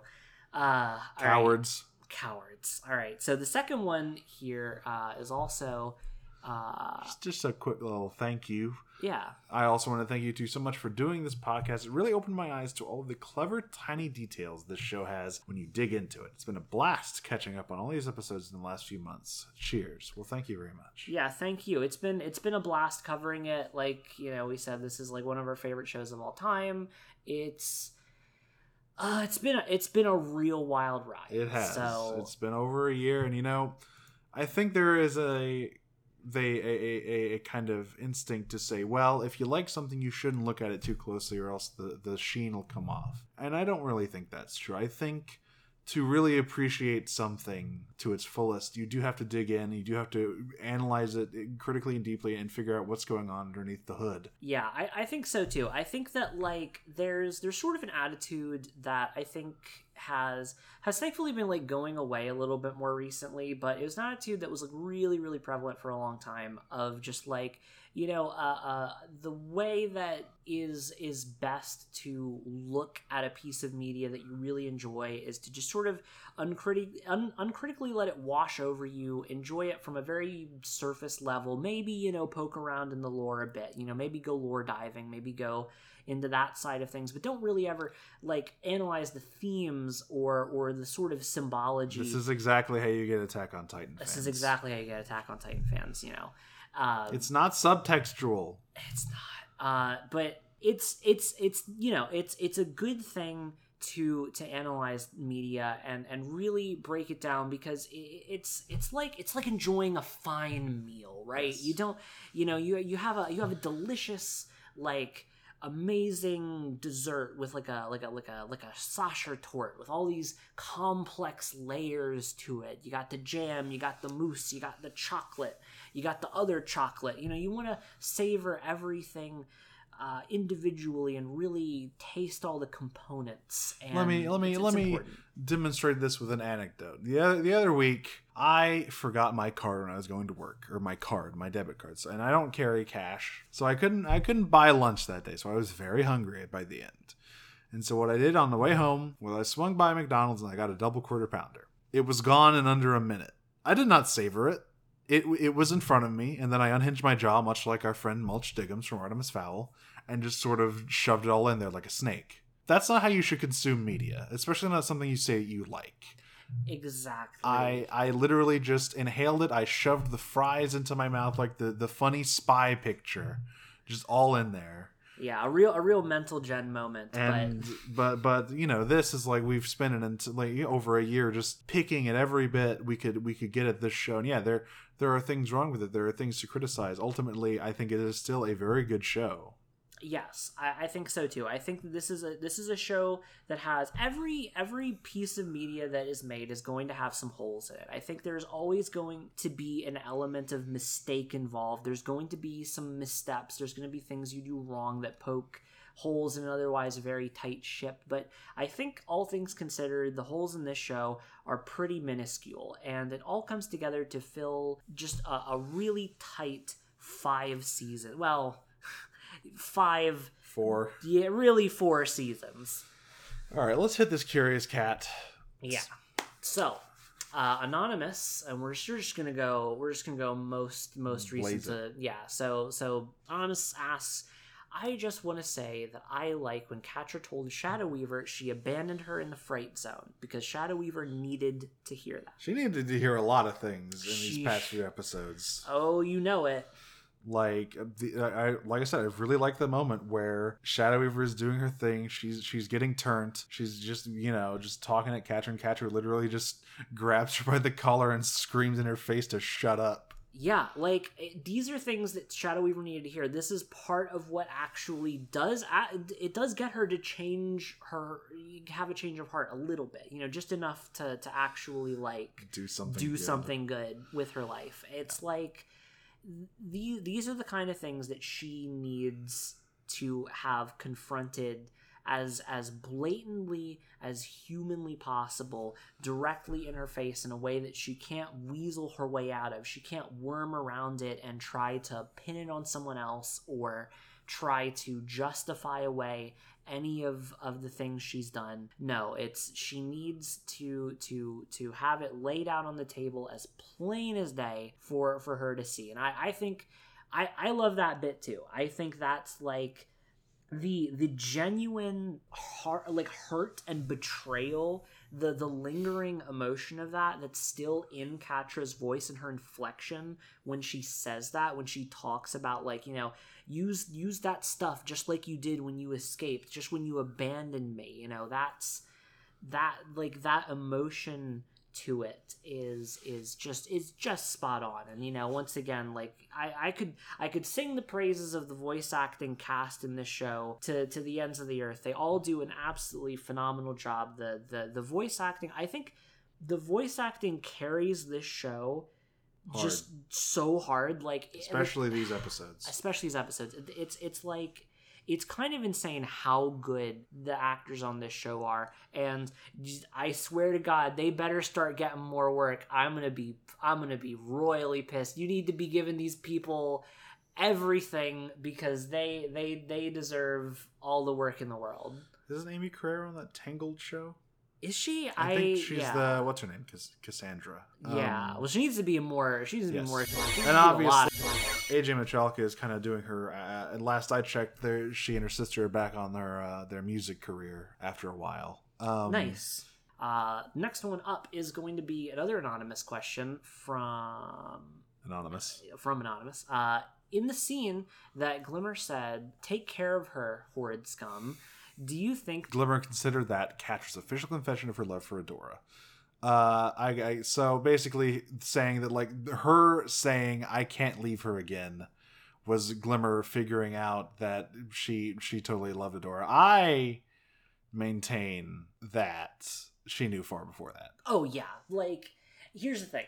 That's like that scene where she says that's Glimmer saying, like, yeah, I know, like I get it, like she's his hand on the shoulder, like, yeah, no, Yep. Yeah. Uh-huh. Yeah. Got, like, I'm reading you loud and clear here, girl. Go after her, sort of situation. Like she's reading the messages loud and clear, but she has been for a while. It's like the looks that Bo and Glimmer have exchanged every time a Catch Adora moment happens.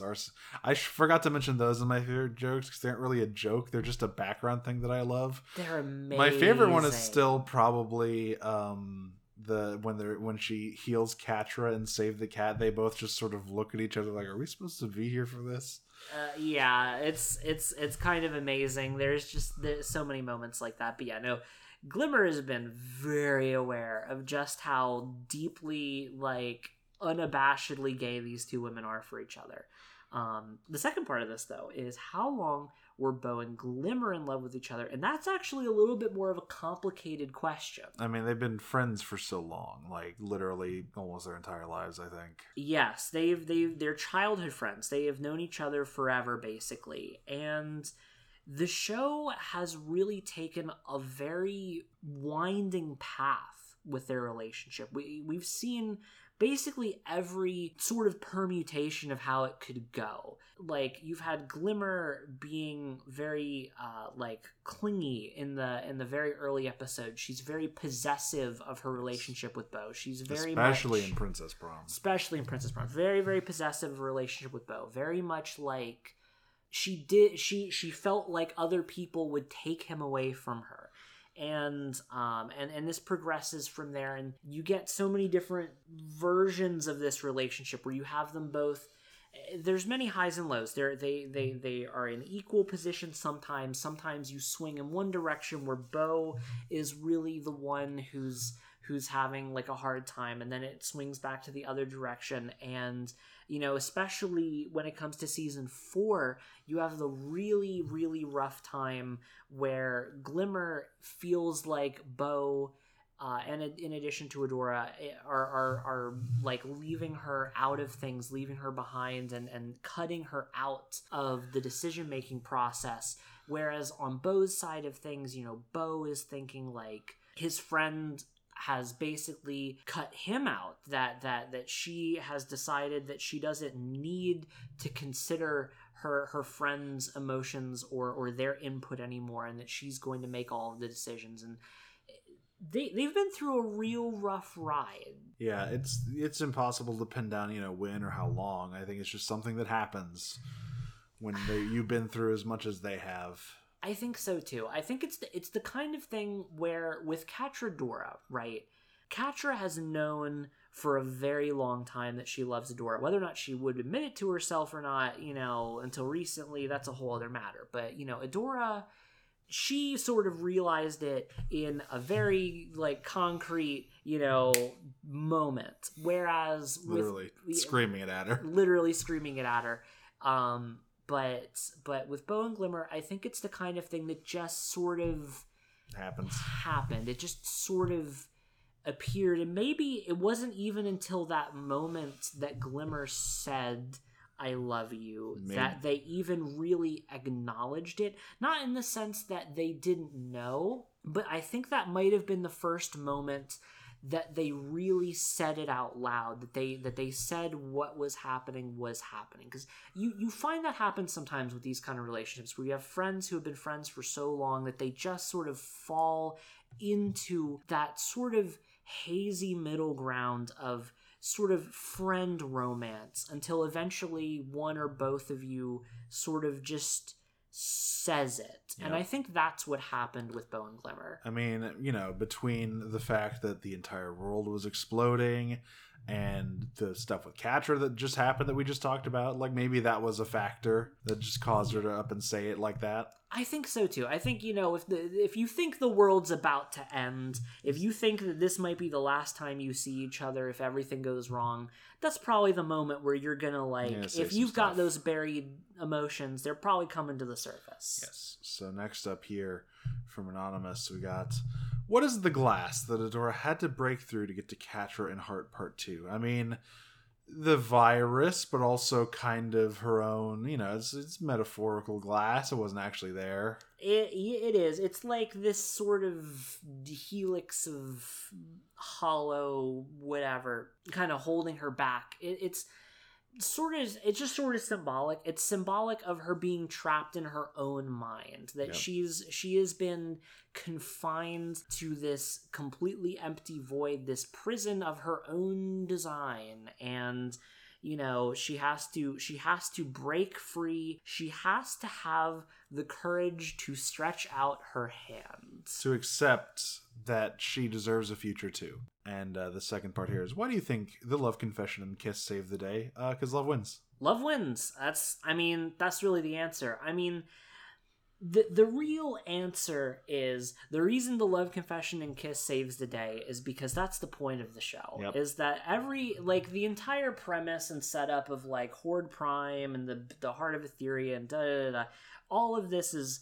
pretense. None of that, that's the sort of surface level coat of paint. The actual real heart of the show is these two women coming together, and that's why really the love confession and kiss saves the day, because that's that's the core of the show. It is these two women on their emotional journey to become more whole and complete people together until eventually they collide and form a relationship that can last. Yep. Can you imagine if there were fans of this show who are super anal about the lore of it like there are for Star Wars? Oh god, I'm kind of glad in some ways that there's so much lore that just sort of was left on the cutting room floor. Like there's so much like that we just don't know about the first ones or about Horde Prime or about like the other like areas of Etheria. Like I feel like if not now, I don't think, but maybe like at the very beginning of the show, right? If they had really focused on like developing like this big breadth of lore material, I think that would have been to the show's detriment, honestly. Yes. Now though, now that the show's over, I certainly wouldn't mind some extra lore, but toss some comics our way. Just make them a little bit better than the Flame Princess one. That one wasn't. Flame Princess was okay, but it was very season 2. It was very season 2. We gotta get that road trip. I would like to see it. Yeah. The next one's anonymous. Just a quick statement. The Catra hologram scene broke me. That is all. Yeah, it's good. Yeah, it's like I was basically there were like a bunch of scenes where like while we were rewatching it, I was like taking notes and I like had to stop taking notes because my hand was shaking because like the show's good. Yeah. The show's really good. Yeah, that scene is quite good. So, yep, all right. The one after my own heart from Anonymous. Did you notice the parallels between episode 1 of the series and Heart Part 2 when Catra reaches out for Adora's hand? Of course, Yes. talking about the very first Hey Adora when she has fallen into that pit and Catra reaches out to help her up. Yes. Also framed, in a rectangular, square of light. Yes, it is. The parallels are amazing. The visual and the thematic. The cliffs. It's always the cliffs with these two. Yep. Always with They're the always cliffs. at different levels of elevation until the very end. Yes. And then they are on the same footing. Yeah. Well, to be fair, they're always going to be on different levels of elevation because Adora is taller. Especially when she's She-Ra. Especially when she's She-Ra. I mean, hey, listen, Lady Big, you got... Especially now. I think she got taller. She did get taller. I'm pretty sure she's literally taller. And after she emerges from the heart, actually, because I'm pretty sure that prior to that, like her season 5 form, I think was about the same height, if not slightly shorter, but probably about the same height as the Horde clones. And I'm pretty sure that when she actually goes up to Hordak, she has to like bend down to grab his face. I think she is actually taller now. Well, to be fair, Horde Prime was like on his ass, right there. He'd been knocked down. Okay, that's true. Though that would be quite tall. That would be quite tall. I'm gonna go with the fact that she's a little taller now, though. Yes, I think that makes sense. Listen, she got more room to store more energy. So I got this one here from Anonymous. I think Catra and Adora are going to be angry at Shadow Weaver for the way she died. What do you think? That's a good question. There's a lot of complicated emotions that are going to be tied up into how that all went down. I think so too. I think Catra would be the most angry at her because, like, Catra was begging for her to stop. That there was like, maybe there was a way that Shadow Weaver could have made it out of there. Like maybe, right? Like Shadow Weaver refused to fight with anyone else. She was, I am doing this. Me. I'm going to be the hero. Yep. I'm going to be the one who sacrifices myself. She sort of a dark parallel to the way Adora is feeling. Like if Adora has the Atlas complex, in this situation, Shadow Weaver is the one with like the heroism or the martyrdom thing going on. Where she's full hero complex. Yeah, she's the one who is going into this with the full intent of of sacrificing herself in order to be remembered as a hero. Yep. Yeah, I think Catra would definitely be the one who'd be more angry. I think Adora would just be more confused. Sad. I think angry too, but like Adora's gonna have a lot more, I think, not fond memories certainly, but No. like she's going to, I think, remember Shadow Weaver less, but also better. Whereas Catra, I think, especially the fact that Shadow Weaver left in a way where she tells Catra that she was like, and the line she uses specifically was, "I'm so proud of you, Catra." She says, she says she's proud of her, and then says, "You're welcome," as she evaporates into flame. That is the most Shadow Weaver thing. Like I said, it's like making sure you stick in their minds forever. That there's always that little bit of you in the back of their heads that they are never truly escaping your influence. Yeah, exactly. It's the most Shadow Weaver you can do. She's in so many ways a dark parallel to a lot of characters in the show, but to our two principal characters especially. And so, yeah, I think for sure there's going to be some anger on the way she died, but definitely more in Catra's ballpark here. All right, and the next one we got here, another anonymous one. Do you think Catra and Adora tell their friends how they save the world by professing their love for each other? I don't know are either of them that much of a braggart? Yeah, right. Well, so it's the kind of thing where I definitely think that after all of that, somebody's gonna ask, like, so what actually did happen down there? That's true. Somebody's gonna be like, yeah, so what did happen? Bo is gonna ask for sure. Bo or Perfuma. Like, the story will get told. I don't think it'll be like braggadocious or anything, but everyone will know eventually. Yeah, I think at first it won't be braggadocious, but I do think years down the line, I think if anybody's going to be like, oh yeah, we saved the world because I made out with my girlfriend, it's going to be Catra. Yeah, it's Catra. Catra's going to be bragging about that one for, like, her, the Catradora grandkids are going to hear that story so much. They're going to be sick of it. They're going to be like, really? Oh man, we haven't even talked about Finn at all in this podcast. We haven't talked about Finn, so if that's gonna be an email episode thing, I think. We can't get into Finn right now. Yeah, we can't get into Finn right now. I bet somebody either has, or now that we mentioned it, will have a question where we want to talk about Finn. So yeah, Finn content. It's on the way. Why don't you take this one? Yeah, okay, so another anonymous.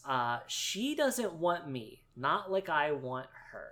How long has Catra known that she wants Adora? And also, how could she possibly think that Adora doesn't want her romantically after all that blushing and flirting?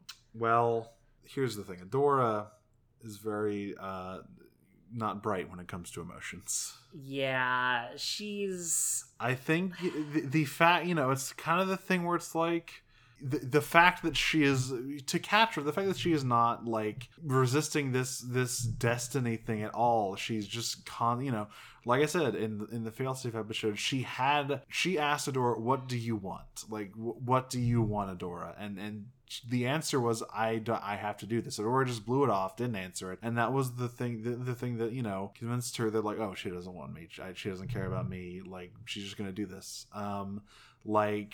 There wasn't, I don't know if it's obvious to all of us viewing, but there's so much going on between the two of them, and all of the and Catra also feels an immense amount of guilt still. She apologized, she's trying to do better, but also, like, she did a lot of stuff, and she isn't sure that even Adora can get over some of that. Yeah. Like, Adora has forgiven her, in enough of a way to have her around, but would Adora really want to be in a relationship with her? Would Adora really love her back? And that's a question that is in Catra's mind all the way up until she gets that response from Adora. Until she gets that response back, that I love you too, she still has that doubt in her mind. Now, of course, in the very end, that she pushes that doubt away long enough for her to actually make that confession, but even until that very last second, she has that doubt. As far as how long she knows, though, that's another tough one. I mean, I think it's obvious, at least season 5. Like, at minimum season 5, I think, is the time where she fully accepted. I think it was before that, for sure. Like, I think maybe, like she says, I've loved you all along, like, I always have. So, like, does she really mean that, or is she just looking back in hindsight and realizing this? I think she really means it. I think genuinely, like, looking back on how Catra has always been with Adora, how she's always acted around her, how she's always conceptualized her, I think there is really no other way to read it than the fact that Catra has had just the angstiest fucking crush that anyone has ever had in the history of humankind. I guess that's right. I forgot that, as soon as Adora left in episode 3, she, like, cried and tore up the bed they shared. I forgot about that. Yeah, literally, like, in a bed they shared, by the way, pretty commonly. Yes. Listen, the girl had it bad, and she has had it bad for many, many, many, many years. So yeah, I think that I am going to take Catra at face value. I think she's known for a very long time. Yep. I think that's correct. All right. And our very last question from Curious Cat here is going to be another anonymous Curious Catcher user. Did Catra and Adora realize they loved each other before that moment in Heart Part 2? Adora didn't. We've talked about this. Adora, she knew somewhere in that thick skull of hers. The subconscious aspect of her knew. Like literally, the first ones conjured her greatest wish at the very end, which was like, oh yeah, no, it's the future. All your friends are here, and also you're married to Catra because we've talked about the Etherian marriage thing where you swap symbols of each other. Catra is wearing Adora's belt buckle in that, and Adora is wearing a headband. A sort of thing that is shaped much like Catra's old mask. Oh yes, it's like it couldn't be any more obvious. And that's the intent, right? Like, it is her subconscious. Literally, the air horn is in both ears. It's like you've got like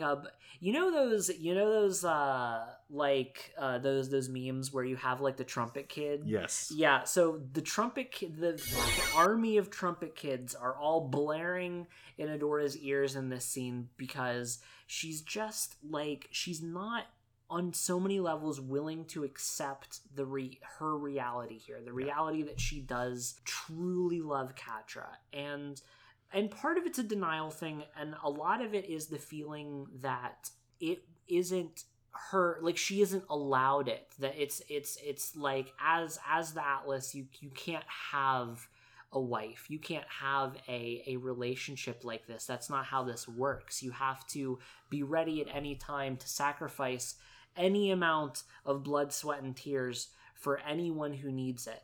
But yeah, she realizes in that moment. And really like we said, the first thing she says upon coming out of that like haze is, "You love me?" Like yeah. Like, were you listening? She literally screamed it at you. Yeah, in the most dramatic way possible, inside of your own mind. But she also has to get that confirmation in a lot of ways too. Like, just as much as Catra needed that confirmation, right? Like, she needs to really be sure, because in a lot of ways she feels like she doesn't deserve it. She isn't allowed to have it. She doesn't want to presume that she deserves it. It has to be offered, and she needs to make sure that she heard correctly. So it's very understandable. Yep.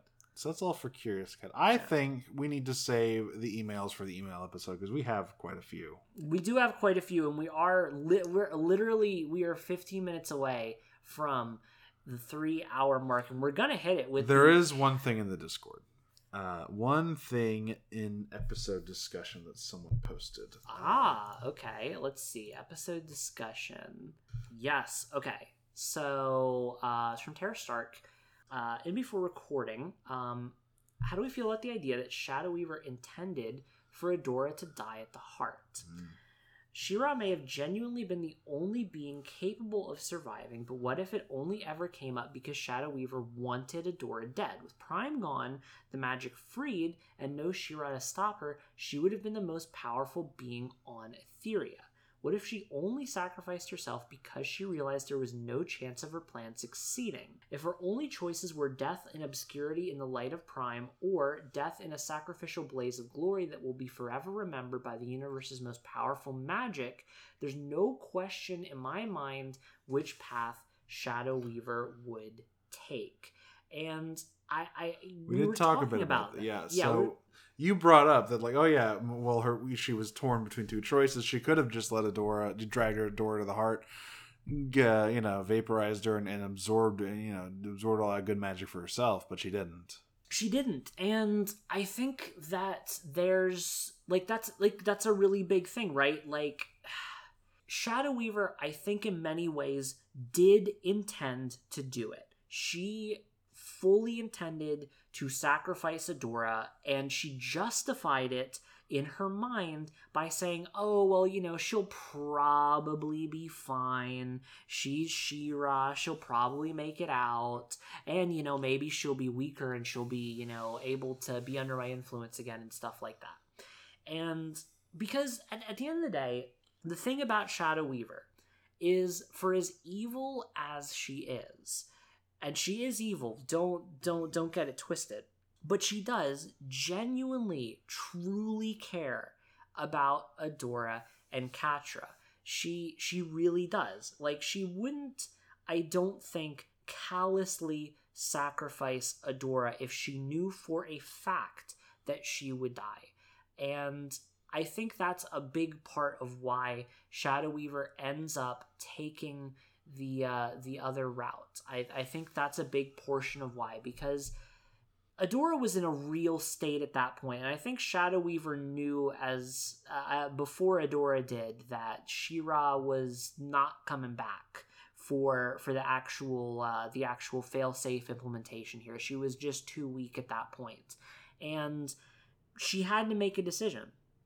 Does she save Catra and Adora, or does she become the most powerful being on the planet? And for all of the crust and like blackened pitch around her tiny shriveled heart there's just barely enough humanity in her that she was able to make that decision to actually save them. And of course, that was helped in large part due to the fact that she would really like to go out in a big blaze of glory. It's very dramatic, yeah. It's very dramatic. She's a dramatic person. She's very theatrical. So yeah, like, I think you're pretty spot on there. Like, yeah, Shadow Weaver almost sacrificed her student to gain power. We saw that in Light Spinner. Mm-hmm. But like, she has gone through character development. She has changed, not by much, but like, she is not the same person that she was back then. Like, yeah. I think season 2 Shadow Weaver or whatever absolutely would have chucked Adora into that fire without hesitation. I don't think she would now. No, I don't think she would either. And she changed for the better. It was a very, very, very, very, very, very minor change, but it was just enough that when it really came down to it, when it came down to the wire, when it was really her versus like putting her life and everything she's ever worked for on the line, she had grown just enough to do it. And I think that that's really important to recognize in her, because yes, a lot of the blaze of glory thing was because she wanted to be remembered. I mean, obviously she ended it with "You're welcome." There's some spite and pettiness and just mean-spiritedness and like gloating in that, like, she's like, yeah, I'm gonna die the coolest death anyone's ever died before, like, that kind of thing. Talk about more parallels with Angela. Angela ends with saying, take care of each other. Shadow Weaver ends with, you're welcome. Yes, exactly. And we talked about that actually in the episode, in the Portal episode where Angela's kind of, quote unquote dies.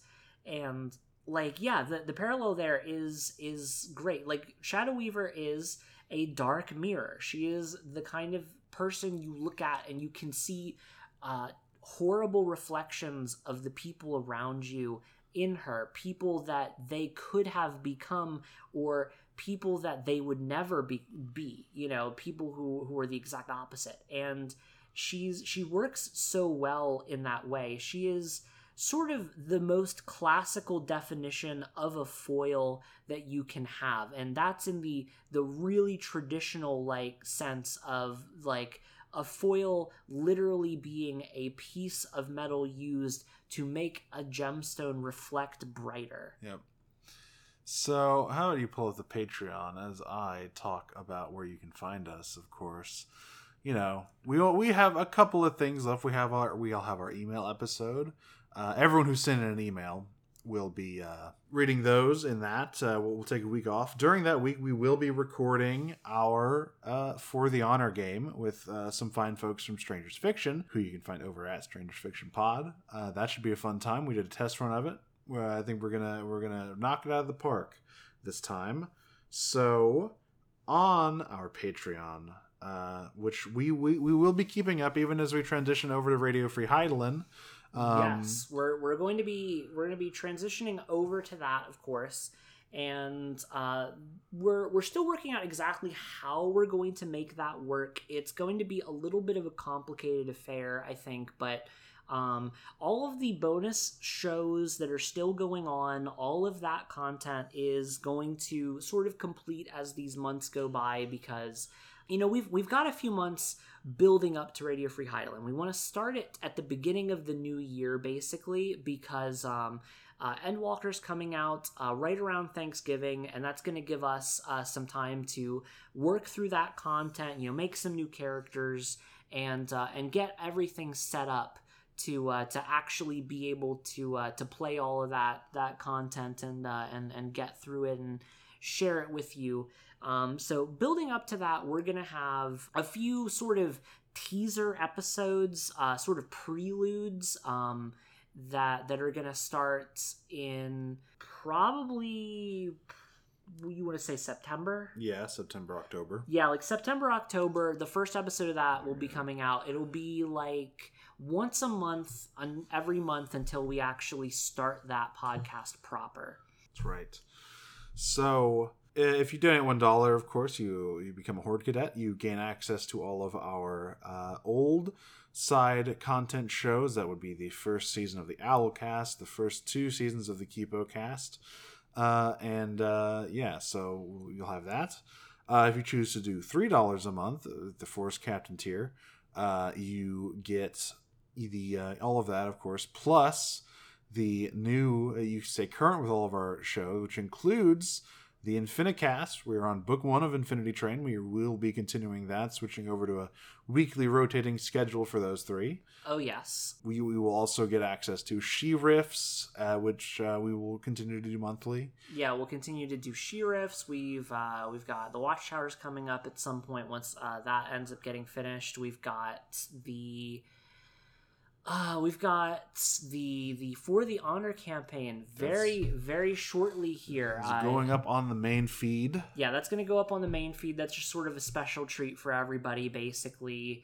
That's going to be the week after we do the email episode, or maybe the week after. I can't remember if we're doing. It'll be sometime after that. It'll be sometime after. Either the week after or the week after that is going to be the actual For the Honor campaign, which we're going to be doing with some of our friends from Strangers Fiction podcast. Yes. By the way. So that'll be it, and of course, donating at any level will get you into our Discord server. That'll continue to be going on.